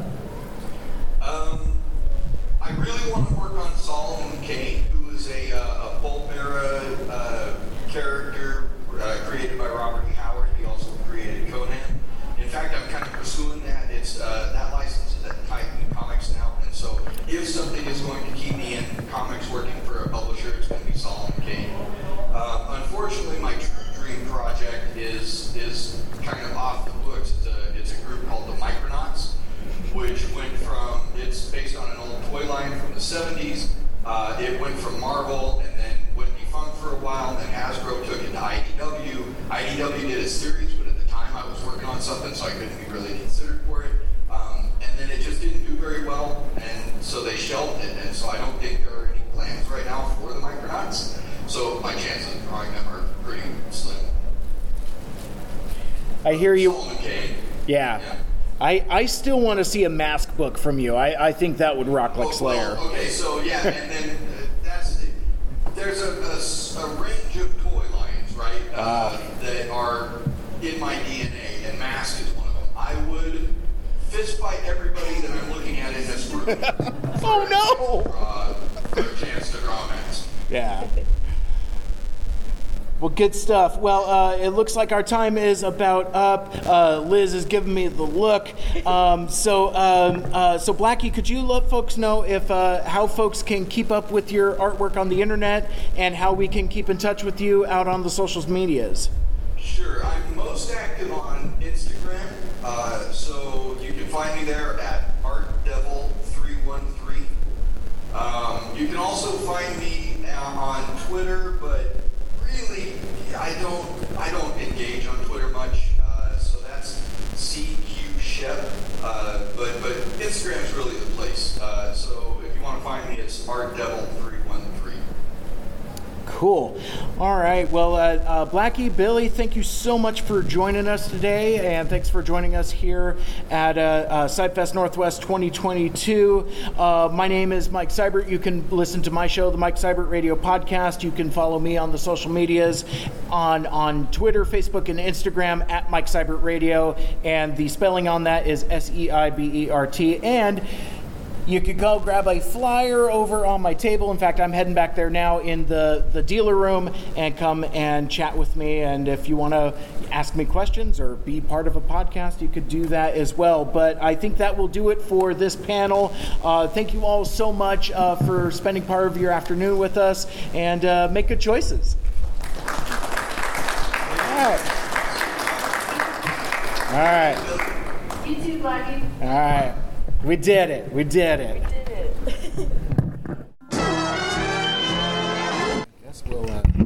I guess we'll think about getting going. But hey, welcome back to Mike Seibert Radio. I am your host. Oh, hey, it's Jamal. Woo, how we doing? So we're here at SciFest Northwest, kind of closing out the show. We're in this kind of post-raffle, pre-everybody leaving kind of phase.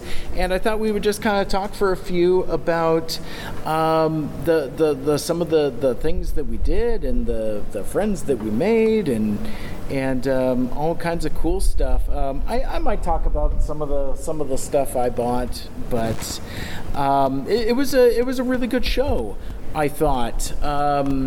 We weren't sure what it was going to be like after 2 years of pandemic fun.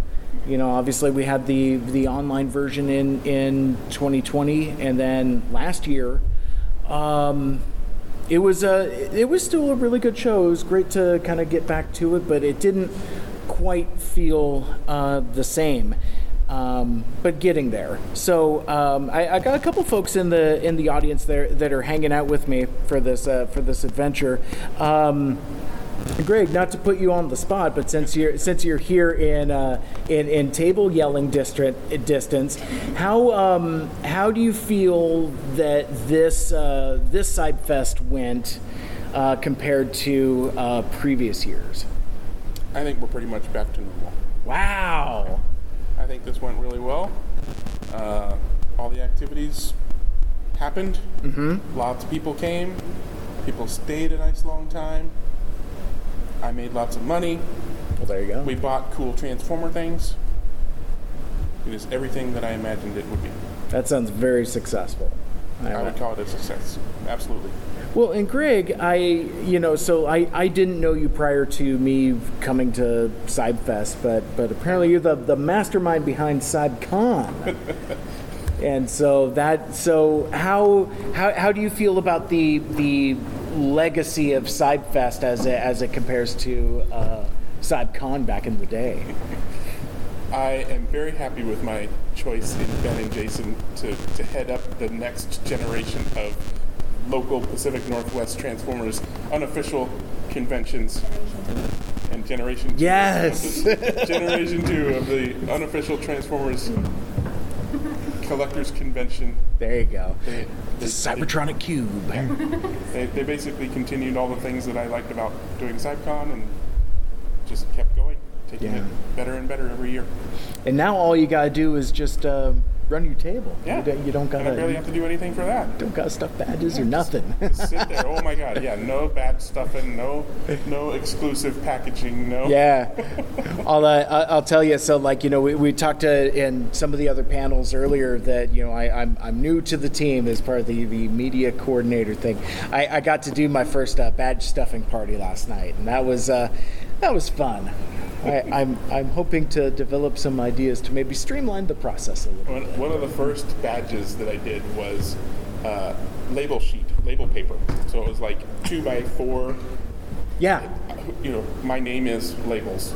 Oh no. And they had background. It was blank, so I did backgrounds, based on the artwork that one of my friends had done for the convention, and then it had the person's name. So as they came in the door, peel their name off and stick it on their shirt. So no badge stuffing for me, but yeah. Cool. I fully respect them for doing all that. That's awesome. Well, I appreciate that insight, Greg. I will have to take you up on the offer of Heelys next year. I totally spaced out. Well, and it's so funny how we get going on things. So during our previous episode, Liz had put out there, she's like, oh man, I'm going to be having my Heelys, and that became a thing in the chat. And I don't even remember how it grew beyond that. But then, Greg, you commented on one of my posts. You're like, I got Heelys in your size. And just getting going today. We just didn't quite make that connection. But I promise I will do it next time. And then we'll run around on Heelys together and have races. Still got time.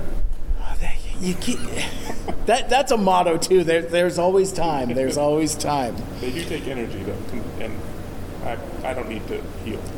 I'm okay not healing. You don't need to heal. I don't need to do any healing. It would have been much better earlier on when I still had energy. Oh my gosh, that's funny. So I've got a couple folks hanging out with me here at the table as well. And remind me, I'm terrible with names. What was your name? Mary Frances. I told you. Oh, very good. You're forgiven. Thanks. It's been a long day. That's all right. So Mary, you were here for some of the other panels and you've been here all day, but this is your first CyberFest, right? Yes. And so how's the experience for you? Well, I've had the time of my life so far. Nice. This is basically my first time doing anything like community-wise. So before it's just been mostly like the actual like cartoons and toys and stuff. Uh-huh. I haven't really ever reached out or anything. I haven't actually listened to your podcast before, but I That's will fine. now. Not a lot of folks have. It's fine. So this has been so much fun. Awesome. That is awesome. That's really cool. How'd you get into Transformers? So the live action movie 2007 came out when I was in middle school. My dad took me and my brothers to see it at the IMAX theater at the Pacific Science Center, and I fell in love. That's terrific. That's very cool. What's been some of the highlights of the day here for you? Oh, It's fine. The dealer room for sure, right? oh yeah, that was Yeah. really cool. Nice. Yeah, just having the whole. I don't know. Maybe I'm a little overwhelmed, but like in a good way. Yeah, I understand that there's a certain buzz to it, like just amped up. So, but thanks for being here and for joining us. We really appreciate it. What since we're talking about SideFest here, what would you like to see more of in the future if you were to come back?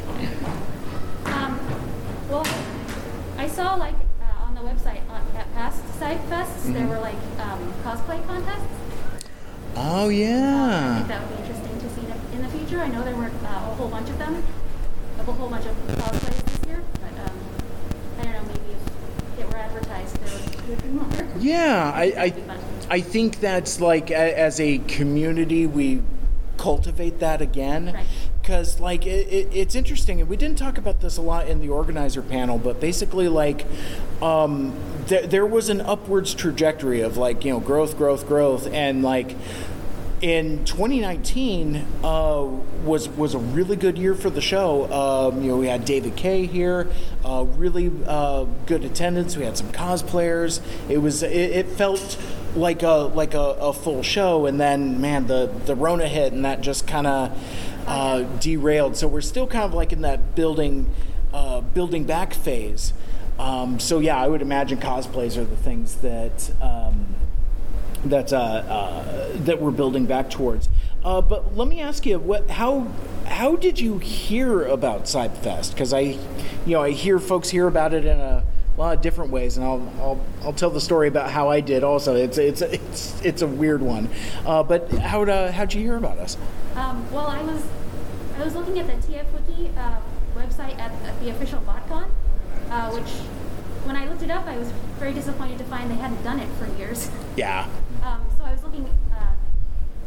There was like a link for all the fan ones on there too. So I looked at that, and I was like, "This is really close to my house. I could just go here if I wanted to." That's amazing. Finding it on TF Wiki, that has got to be a new one. That's really cool. Well, we appreciate that. Monka Spanka, Chandler, my friend, you how you doing back there? Good. Yeah, you hanging on? Yeah, had a good day. Excellent, very good. Well, you don't got to get up. You're fine. I'm not gonna make you get up. it's been a long day. What you got there? It looks like you got a Studio Series Run. Sweet. Ooh, it was hidden too, and I got to top them down like $5. Sweet. Great. Very cool. And so I forget. Have you been to SideFest before? This is my first one. So- My first convention as an adult. Really? That's terrific. Very cool. So like no like big Comic-Cons or anything like that? No, I'm kind of an introvert, so this is a big deal for me, just being around this many people. But I went for it because I didn't have anything else to do today. That's a big step, my friend. We really appreciate you coming out. That's awesome. I guess same question. What's been some of the highlights for you since this is like a whole new convention experience for you? What was The dealer, seeing all the cool stuff, the art. yeah. Really cool. I picked up some stuff from Ashley. It was really good. And yeah, it was camaraderie, I guess. Everybody's here for the same reason, you know? Yeah. That's nice. Friendship for sure. And I'm assuming, I mean, you could correct me if I'm wrong. I'm assuming you've heard about SideFest from me, right? Yeah. Cool. Probably last year would be the first time I heard of it. Yeah. I don't know how it went down last year. Was it virtual or was it? It was so last year in August of 2021, we had a in-person event, but no panels, no art contest, no kids area. It was just the dealer room, and it was at like half capacity. So there'd be like around the wall there'd be like a booth, and then like 12 feet and another booth, and then like tables in the middle. In fact, actually, that's kind of where this the new floor plan came from, adapting from last year's show, because I like the layout with the aisles in the middle. You feel like you can move around a little better. In years past, it was basically like the outer ring and then kind of like an inner ring where, like, you know, all of the vendors would be kind of in a circle. And that kind of worked as well, but I think there was a lot of unused space doing it that way. And I think setting up in rows makes a little more room and makes it a little easier and safer to be able to wind around and move about. I found that to be a lot better. But yeah, that's so that was last year. And again, it was very lower capacity. So like we were talking about earlier, you know, this is kind of like the first year of trying to build things back up, and even then we didn't want to like load the schedule with too much stuff.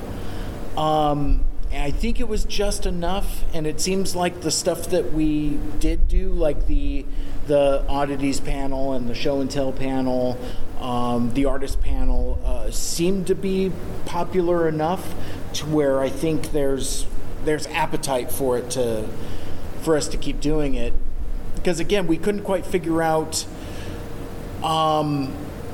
if that would even be successful. Like, would folks at a time where we're trying to be safe during a pandemic, do we really want to put people in a panel room? Do we really want to encourage people to stay around? And it seems like the enthusiasm has been there for friendship and camaraderie and community. I think that's the piece that we've all been kind of missing over these last couple years. Besides your that Screamin' deal on the Studio Series Braun, anything else you get? I got like a lot of G.I. Joes, surprisingly. Nice. I was happy with that. Yeah. Ultra Magnus, War for Cybertron or whatever. Mm-hmm.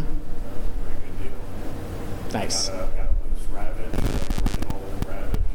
Oh, a cassette Ravage? Nice. Not bad. Very cool. Very cool. Is so you mentioned you're kind of introverted and don't really go to large things. Would you come back to SciFest? Do it again? Nice. Very cool. I mean, you don't have to say yes. You could be like, yeah, you know what? It was cool to come out for my homie, but yeah, no, but no, I feel you. Awesome. Very cool. Well, again, thanks for coming out to support us, and specifically coming out to support me. I really appreciate you. You're a good dude, my dude. You taking off? Yep, I'm out here. All right, good to see you, Garrett. Make good choices. Till all are gone. He's a big Shattered Glass guy.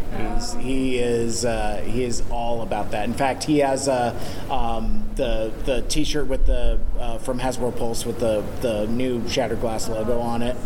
So yeah, so he's super into it. I didn't ask him how he feels about the new Flame War figure being included in Shattered Glass, because while I'm excited for a Flame War figure, and I'm glad that they're using that RC mold, Shattered Glass though? Question mark?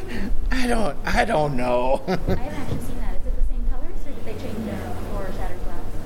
It's her same colors from the comic. So it's black with the orange and red flames, and I mean it's Flame War. It looks like she stepped right out of the comic. Actually, it's a pretty good likeness. I like the deco, but yeah, it just seems so bizarre to put it in the Shattered Glass line. I don't. Didn't she start off though as a recolor figure RC from G1, or not G1, from Transformers Prime, like the original Yes. Yeah. So maybe that's why they're like kind of stretching that to make it work. But I was surprised too by that. It was like, is this going to be in shattered glass? Okay.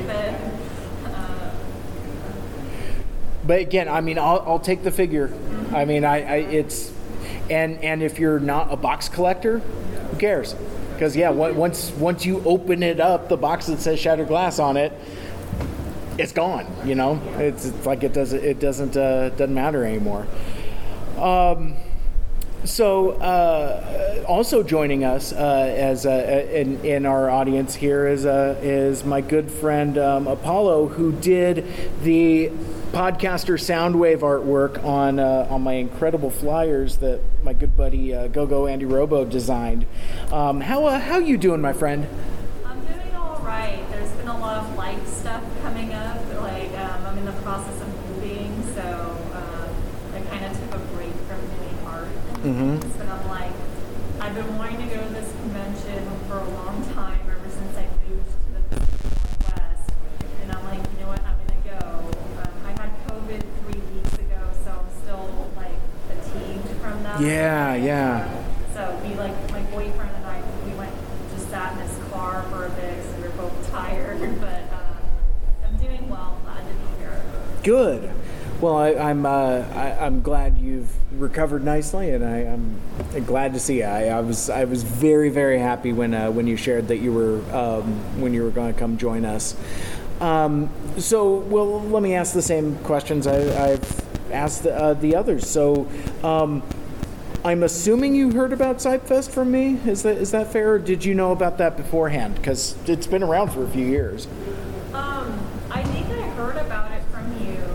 And then I did that virtual panel with Wasabi in 2020. That's right. Yeah, and I actually forgot about it until like sitting here when you were talking with everyone. I'm like, oh yeah, we did do a panel like during the pandemic. And so, but I always wanted to go to the in-person one like before that. Because I think I saw it on the internet once, and I'm like, oh, I need to remember there's a convention in the Pacific Northwest that I can drive to. Mm-hmm. And, I'm just really glad to make it work this year. Last year, it was, I had to go out of town that weekend, and I was like, no, of all the weekends, it has to be the one where I'm out of town, so. Well, and I think it was later in the summer also, because we weren't sure, quite frankly, if we were going to even be able to have a convention. Yeah. Because, I mean, it's so weird to think about where the world was a year ago this time. It's like, well, maybe things are opening back up, but also maybe not. It's very odd. It was an awkward time. Not that we're completely out of things by any means, but it feels good that we can all kind of come together and enjoy some fandom of Transformers and whatnot. So keeping with those same questions, it looks like you got some goodies over there. You want to talk about some of the stuff you got? Yeah. Well, first of all, I bought some artwork, and that's in the car, and I'm going to get the person's username right now. I bought a bunch of Starscream prints. I got a print, a sticker, and a button. And let me see if I can bring their. I bet you. I'll save you. I'll save you some time. Yeah, it's Ashley Artley. Yeah. So I got Ashley Artley's like the full set, and I got the last Starscream button, which I'm really excited about because we got here a little late. Yeah. And then I'm trying to remember this other person's username. There's an artist who does like watercolors. I'm blanking on their username, but they had a print of Starscream, Skywarp, and Thundercracker. No, it wasn't them. But no, that's another watercolor artist. Oh, I think you're thinking of Eric, maybe. Yeah. That's what I thought it was Eric, but I wasn't sure. I don't remember their username on Twitter, but yeah. Yeah, but so it was really nice to meet them in person and just like support them. Yep. And, I also got, because I'm slowly building my Transformers Studio 86 shelf. Ah. Blur Nice. A really good deal on them. And I'm not a box collector. I mean, I make some exceptions. Sure. But, like, for these, I was fine without the box. Like, the blur was like $10 and the cup was $15. I'm like, I can't beat those prices. Yeah, it's good stuff. I also got a Transformer Cybertron Starscream. Oh, cool. I don't have it with me. It's in the car. Yeah. I got a G1 Starscream stamp. It's like a tiny little stamp. Oh, like an ink stamp type of thing. That's pretty cool. It's really cool. And then this is the classics version of Starscream, but it's the Takara Tomy version. Oh. Colors. Wow. I have the Hasbro version. It's like a lighter red. Uh-huh. And I was like, this is in the box. It's got like a collector's card. Like, I'm gonna keep this, and this is something I might keep in the box. Like, I usually don't do this. Yeah. I usually don't keep things in the box, but I think this one, since it looks so nice, I'm gonna keep it in the box. And then I also got this G2 coloring book. Whoa. Yeah, they had a bunch of them here. It's a Decepticon Madness Flip and Fun activity pack, but it looks like it's in mint condition. Yeah. So. That neon is making me go blind from here. I mean, that is just so delightfully 90s. I love it. Yeah, like this is really cool. Like, I love seeing old stuff like this, printed, the graphic design that they did at the time. So, so small haul, but stuck to my budget and got some really cool chargers. Good. Well, I'm glad that you had the discipline to stick to your budget. I did not. Well, I'm moving in like 2 weeks, so I have to really be careful right now. Yeah. Uber's coming and it's going to be pretty pricey, so. But it's always fun to go to these conventions and just support the artists and just talk with fans. It's just been a lot of fun. Yeah. Absolutely. Very cool. Well, I'm looking at the time. I think the sweeper is going to come and get me soon, and I know we're all really tired and really eager to head on home. But I appreciate you all hanging out with us here on the show and here at CyberFest Northwest. And that's going to wrap it up for this episode. Thank you so much for listening and hanging out. If you would like to check out my podcast, Mike Seibert Radio Podcast, and don't forget, grab a flyer if you haven't yet. I made many and enjoy Apollo's artwork on that as well. You can like, share, rate, and review the show wherever you find it. And you can find me on social media on Twitter, Facebook, and Instagram. I'm at Mike Seibert Radio. The spelling on that is SEIBERT. And from CyberFest Northwest 2022, until next time, tell all are one, make good choices. Goodbye. Yeah. Oh, R1. Testing. 1, 2, 3. All right. Beep. Very nice. Well, for starters, why don't you go ahead and introduce yourself? Let us know what you name and where are you from?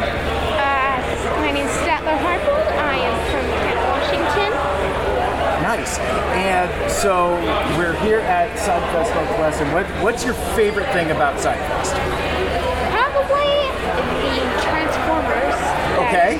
It's just a great place for you to get your favorite characters. I love it. So of the obviously there's different versions of the Transformers out there. What is your favorite version of the Transformers? Really, I'd say Beast Wars. Beast Wars is one of my favorite shows. Yeah? Just Cheetor was just awesome.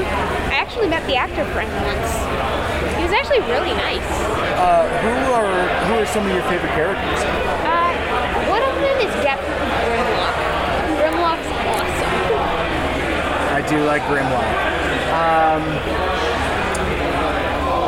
if you had to choose between either the heroic Autobots or the evil Decepticons, which group do you throw in? Definitely the Autobots. Yeah. I mean, they're the good guys. I love it.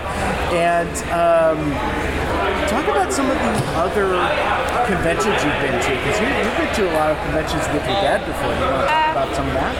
The only other Transformer convention, the only other two Transformer conventions I've been to were BotCon and TFCon. TFCon was where I met the actor from Shidor, along with David Kaye for the first time, as well as the actor for Depth Charge. Right. So those are some of your favorite characters and some of your favorite actor folks. Let's talk about toys, because one of the things here at Southfest is where folks... toys. Yeah, so talk about some of your favorite Transformers toys.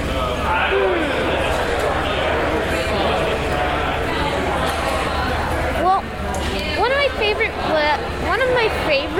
is probably like the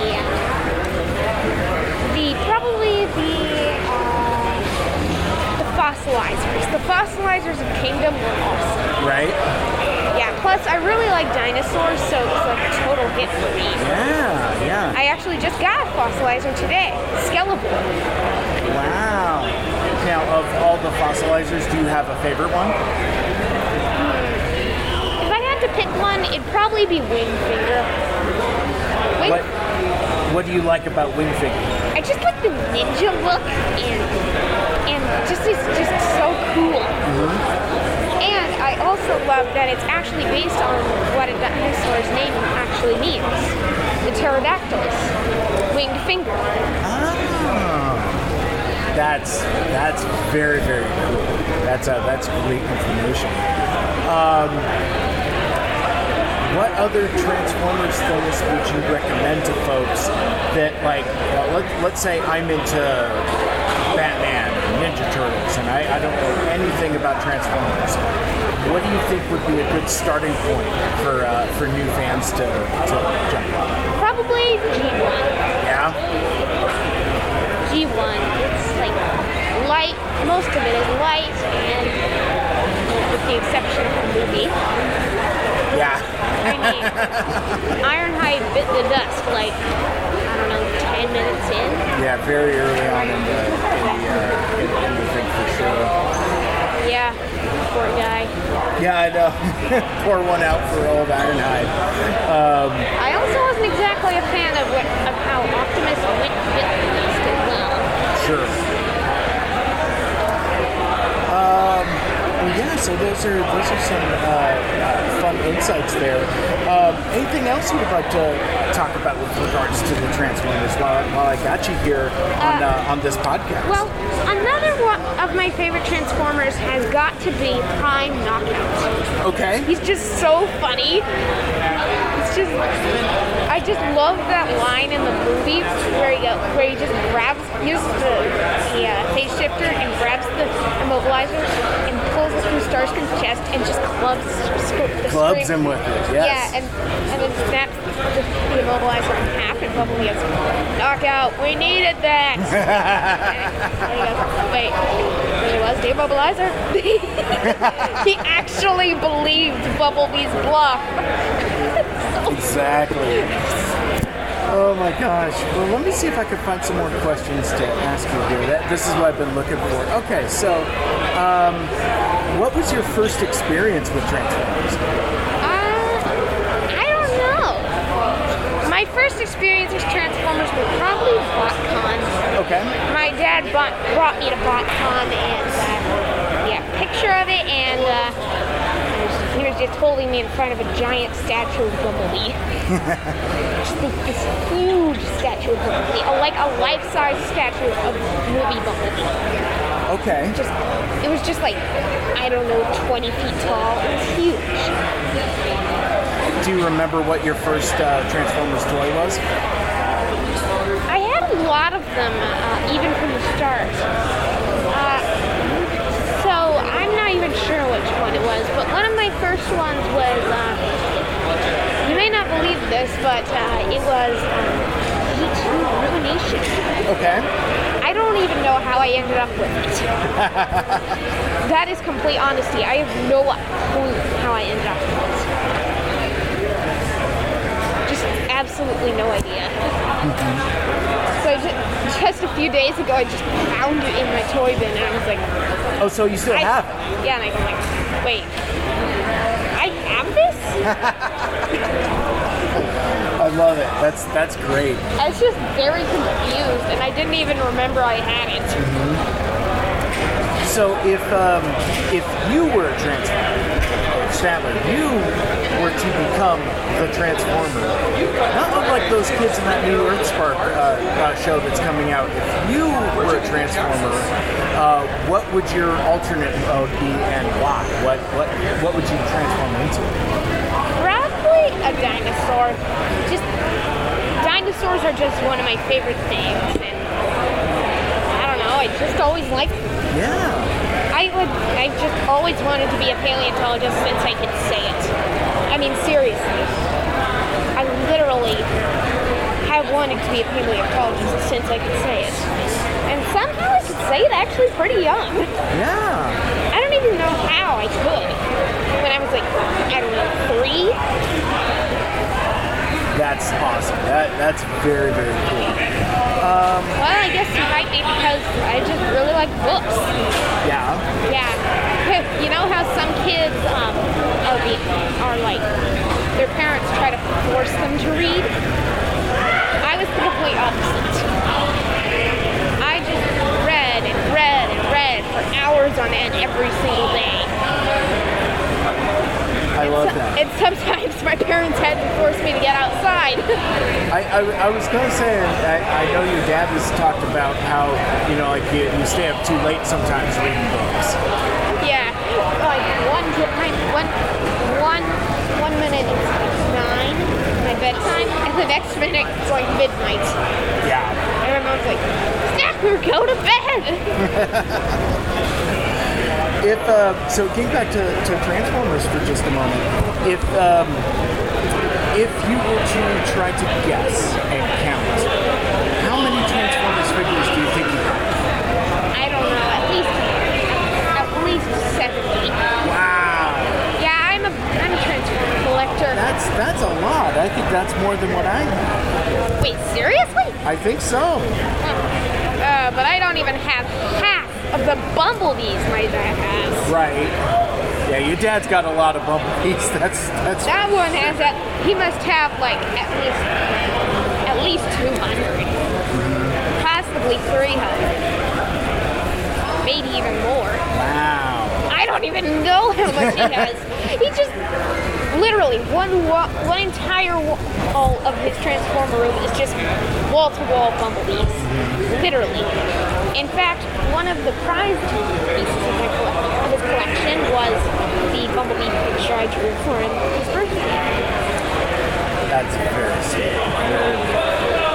I actually suggested that he brought it because he was doing a panel on obscure things.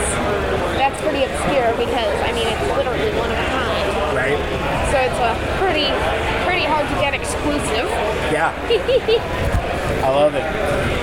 So one of my favorite characters is Soundwave, and followed by his Autobot counterpart Blaster. I like both of the stereo tape decks.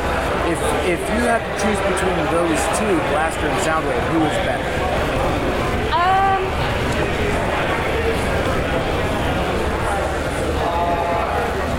Probably Blaster. It's just he's so funny. He is funny. Do you like the rhyming he does sometimes? I think you're thinking Wheelies. Well, I like the Blaster blast match part. Gotcha. That's probably my favorite. Okay. Gotcha. Well, how do you feel about Wheelie? I love Wheelie. Yeah?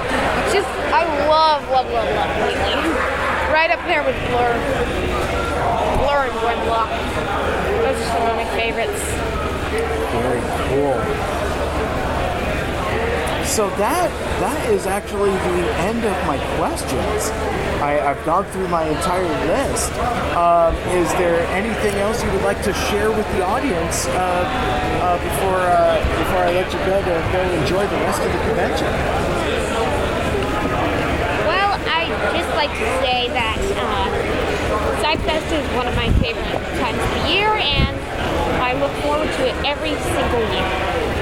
It's so fun and awesome, and love it. Plus, my dad created it, so it'd be weird if I didn't love it. There you go. Well, Statler, it's been an absolute blast getting to know you a little better and sharing your love of SciFest and Transformers here on the podcast. So thank you so much for joining me. No problem. You know, I was thinking about something that I totally forgot to mention while I was originally driving to work, and I didn't even talk about the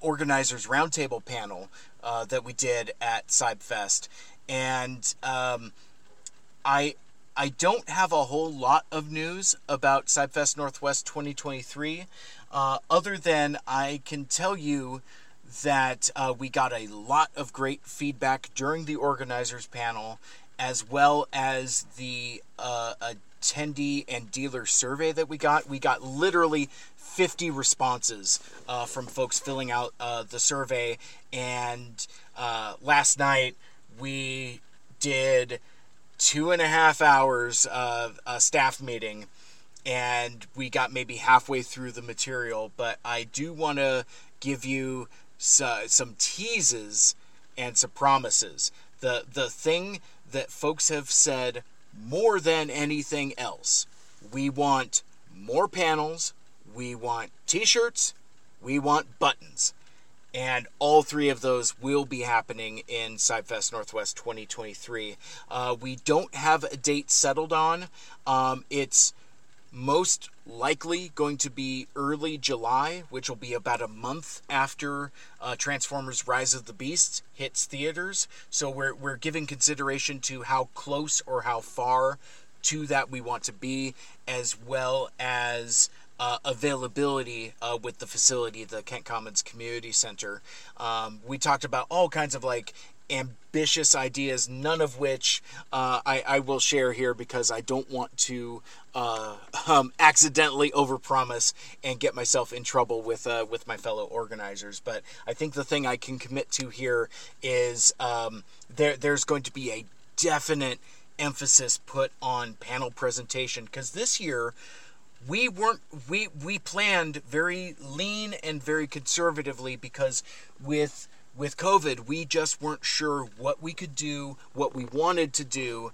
But now that by next year, we know that there's an appetite for it. So we're definitely going to put an emphasis on panels, and a variety of panels, and give fans opportunities to submit and contribute to those panels.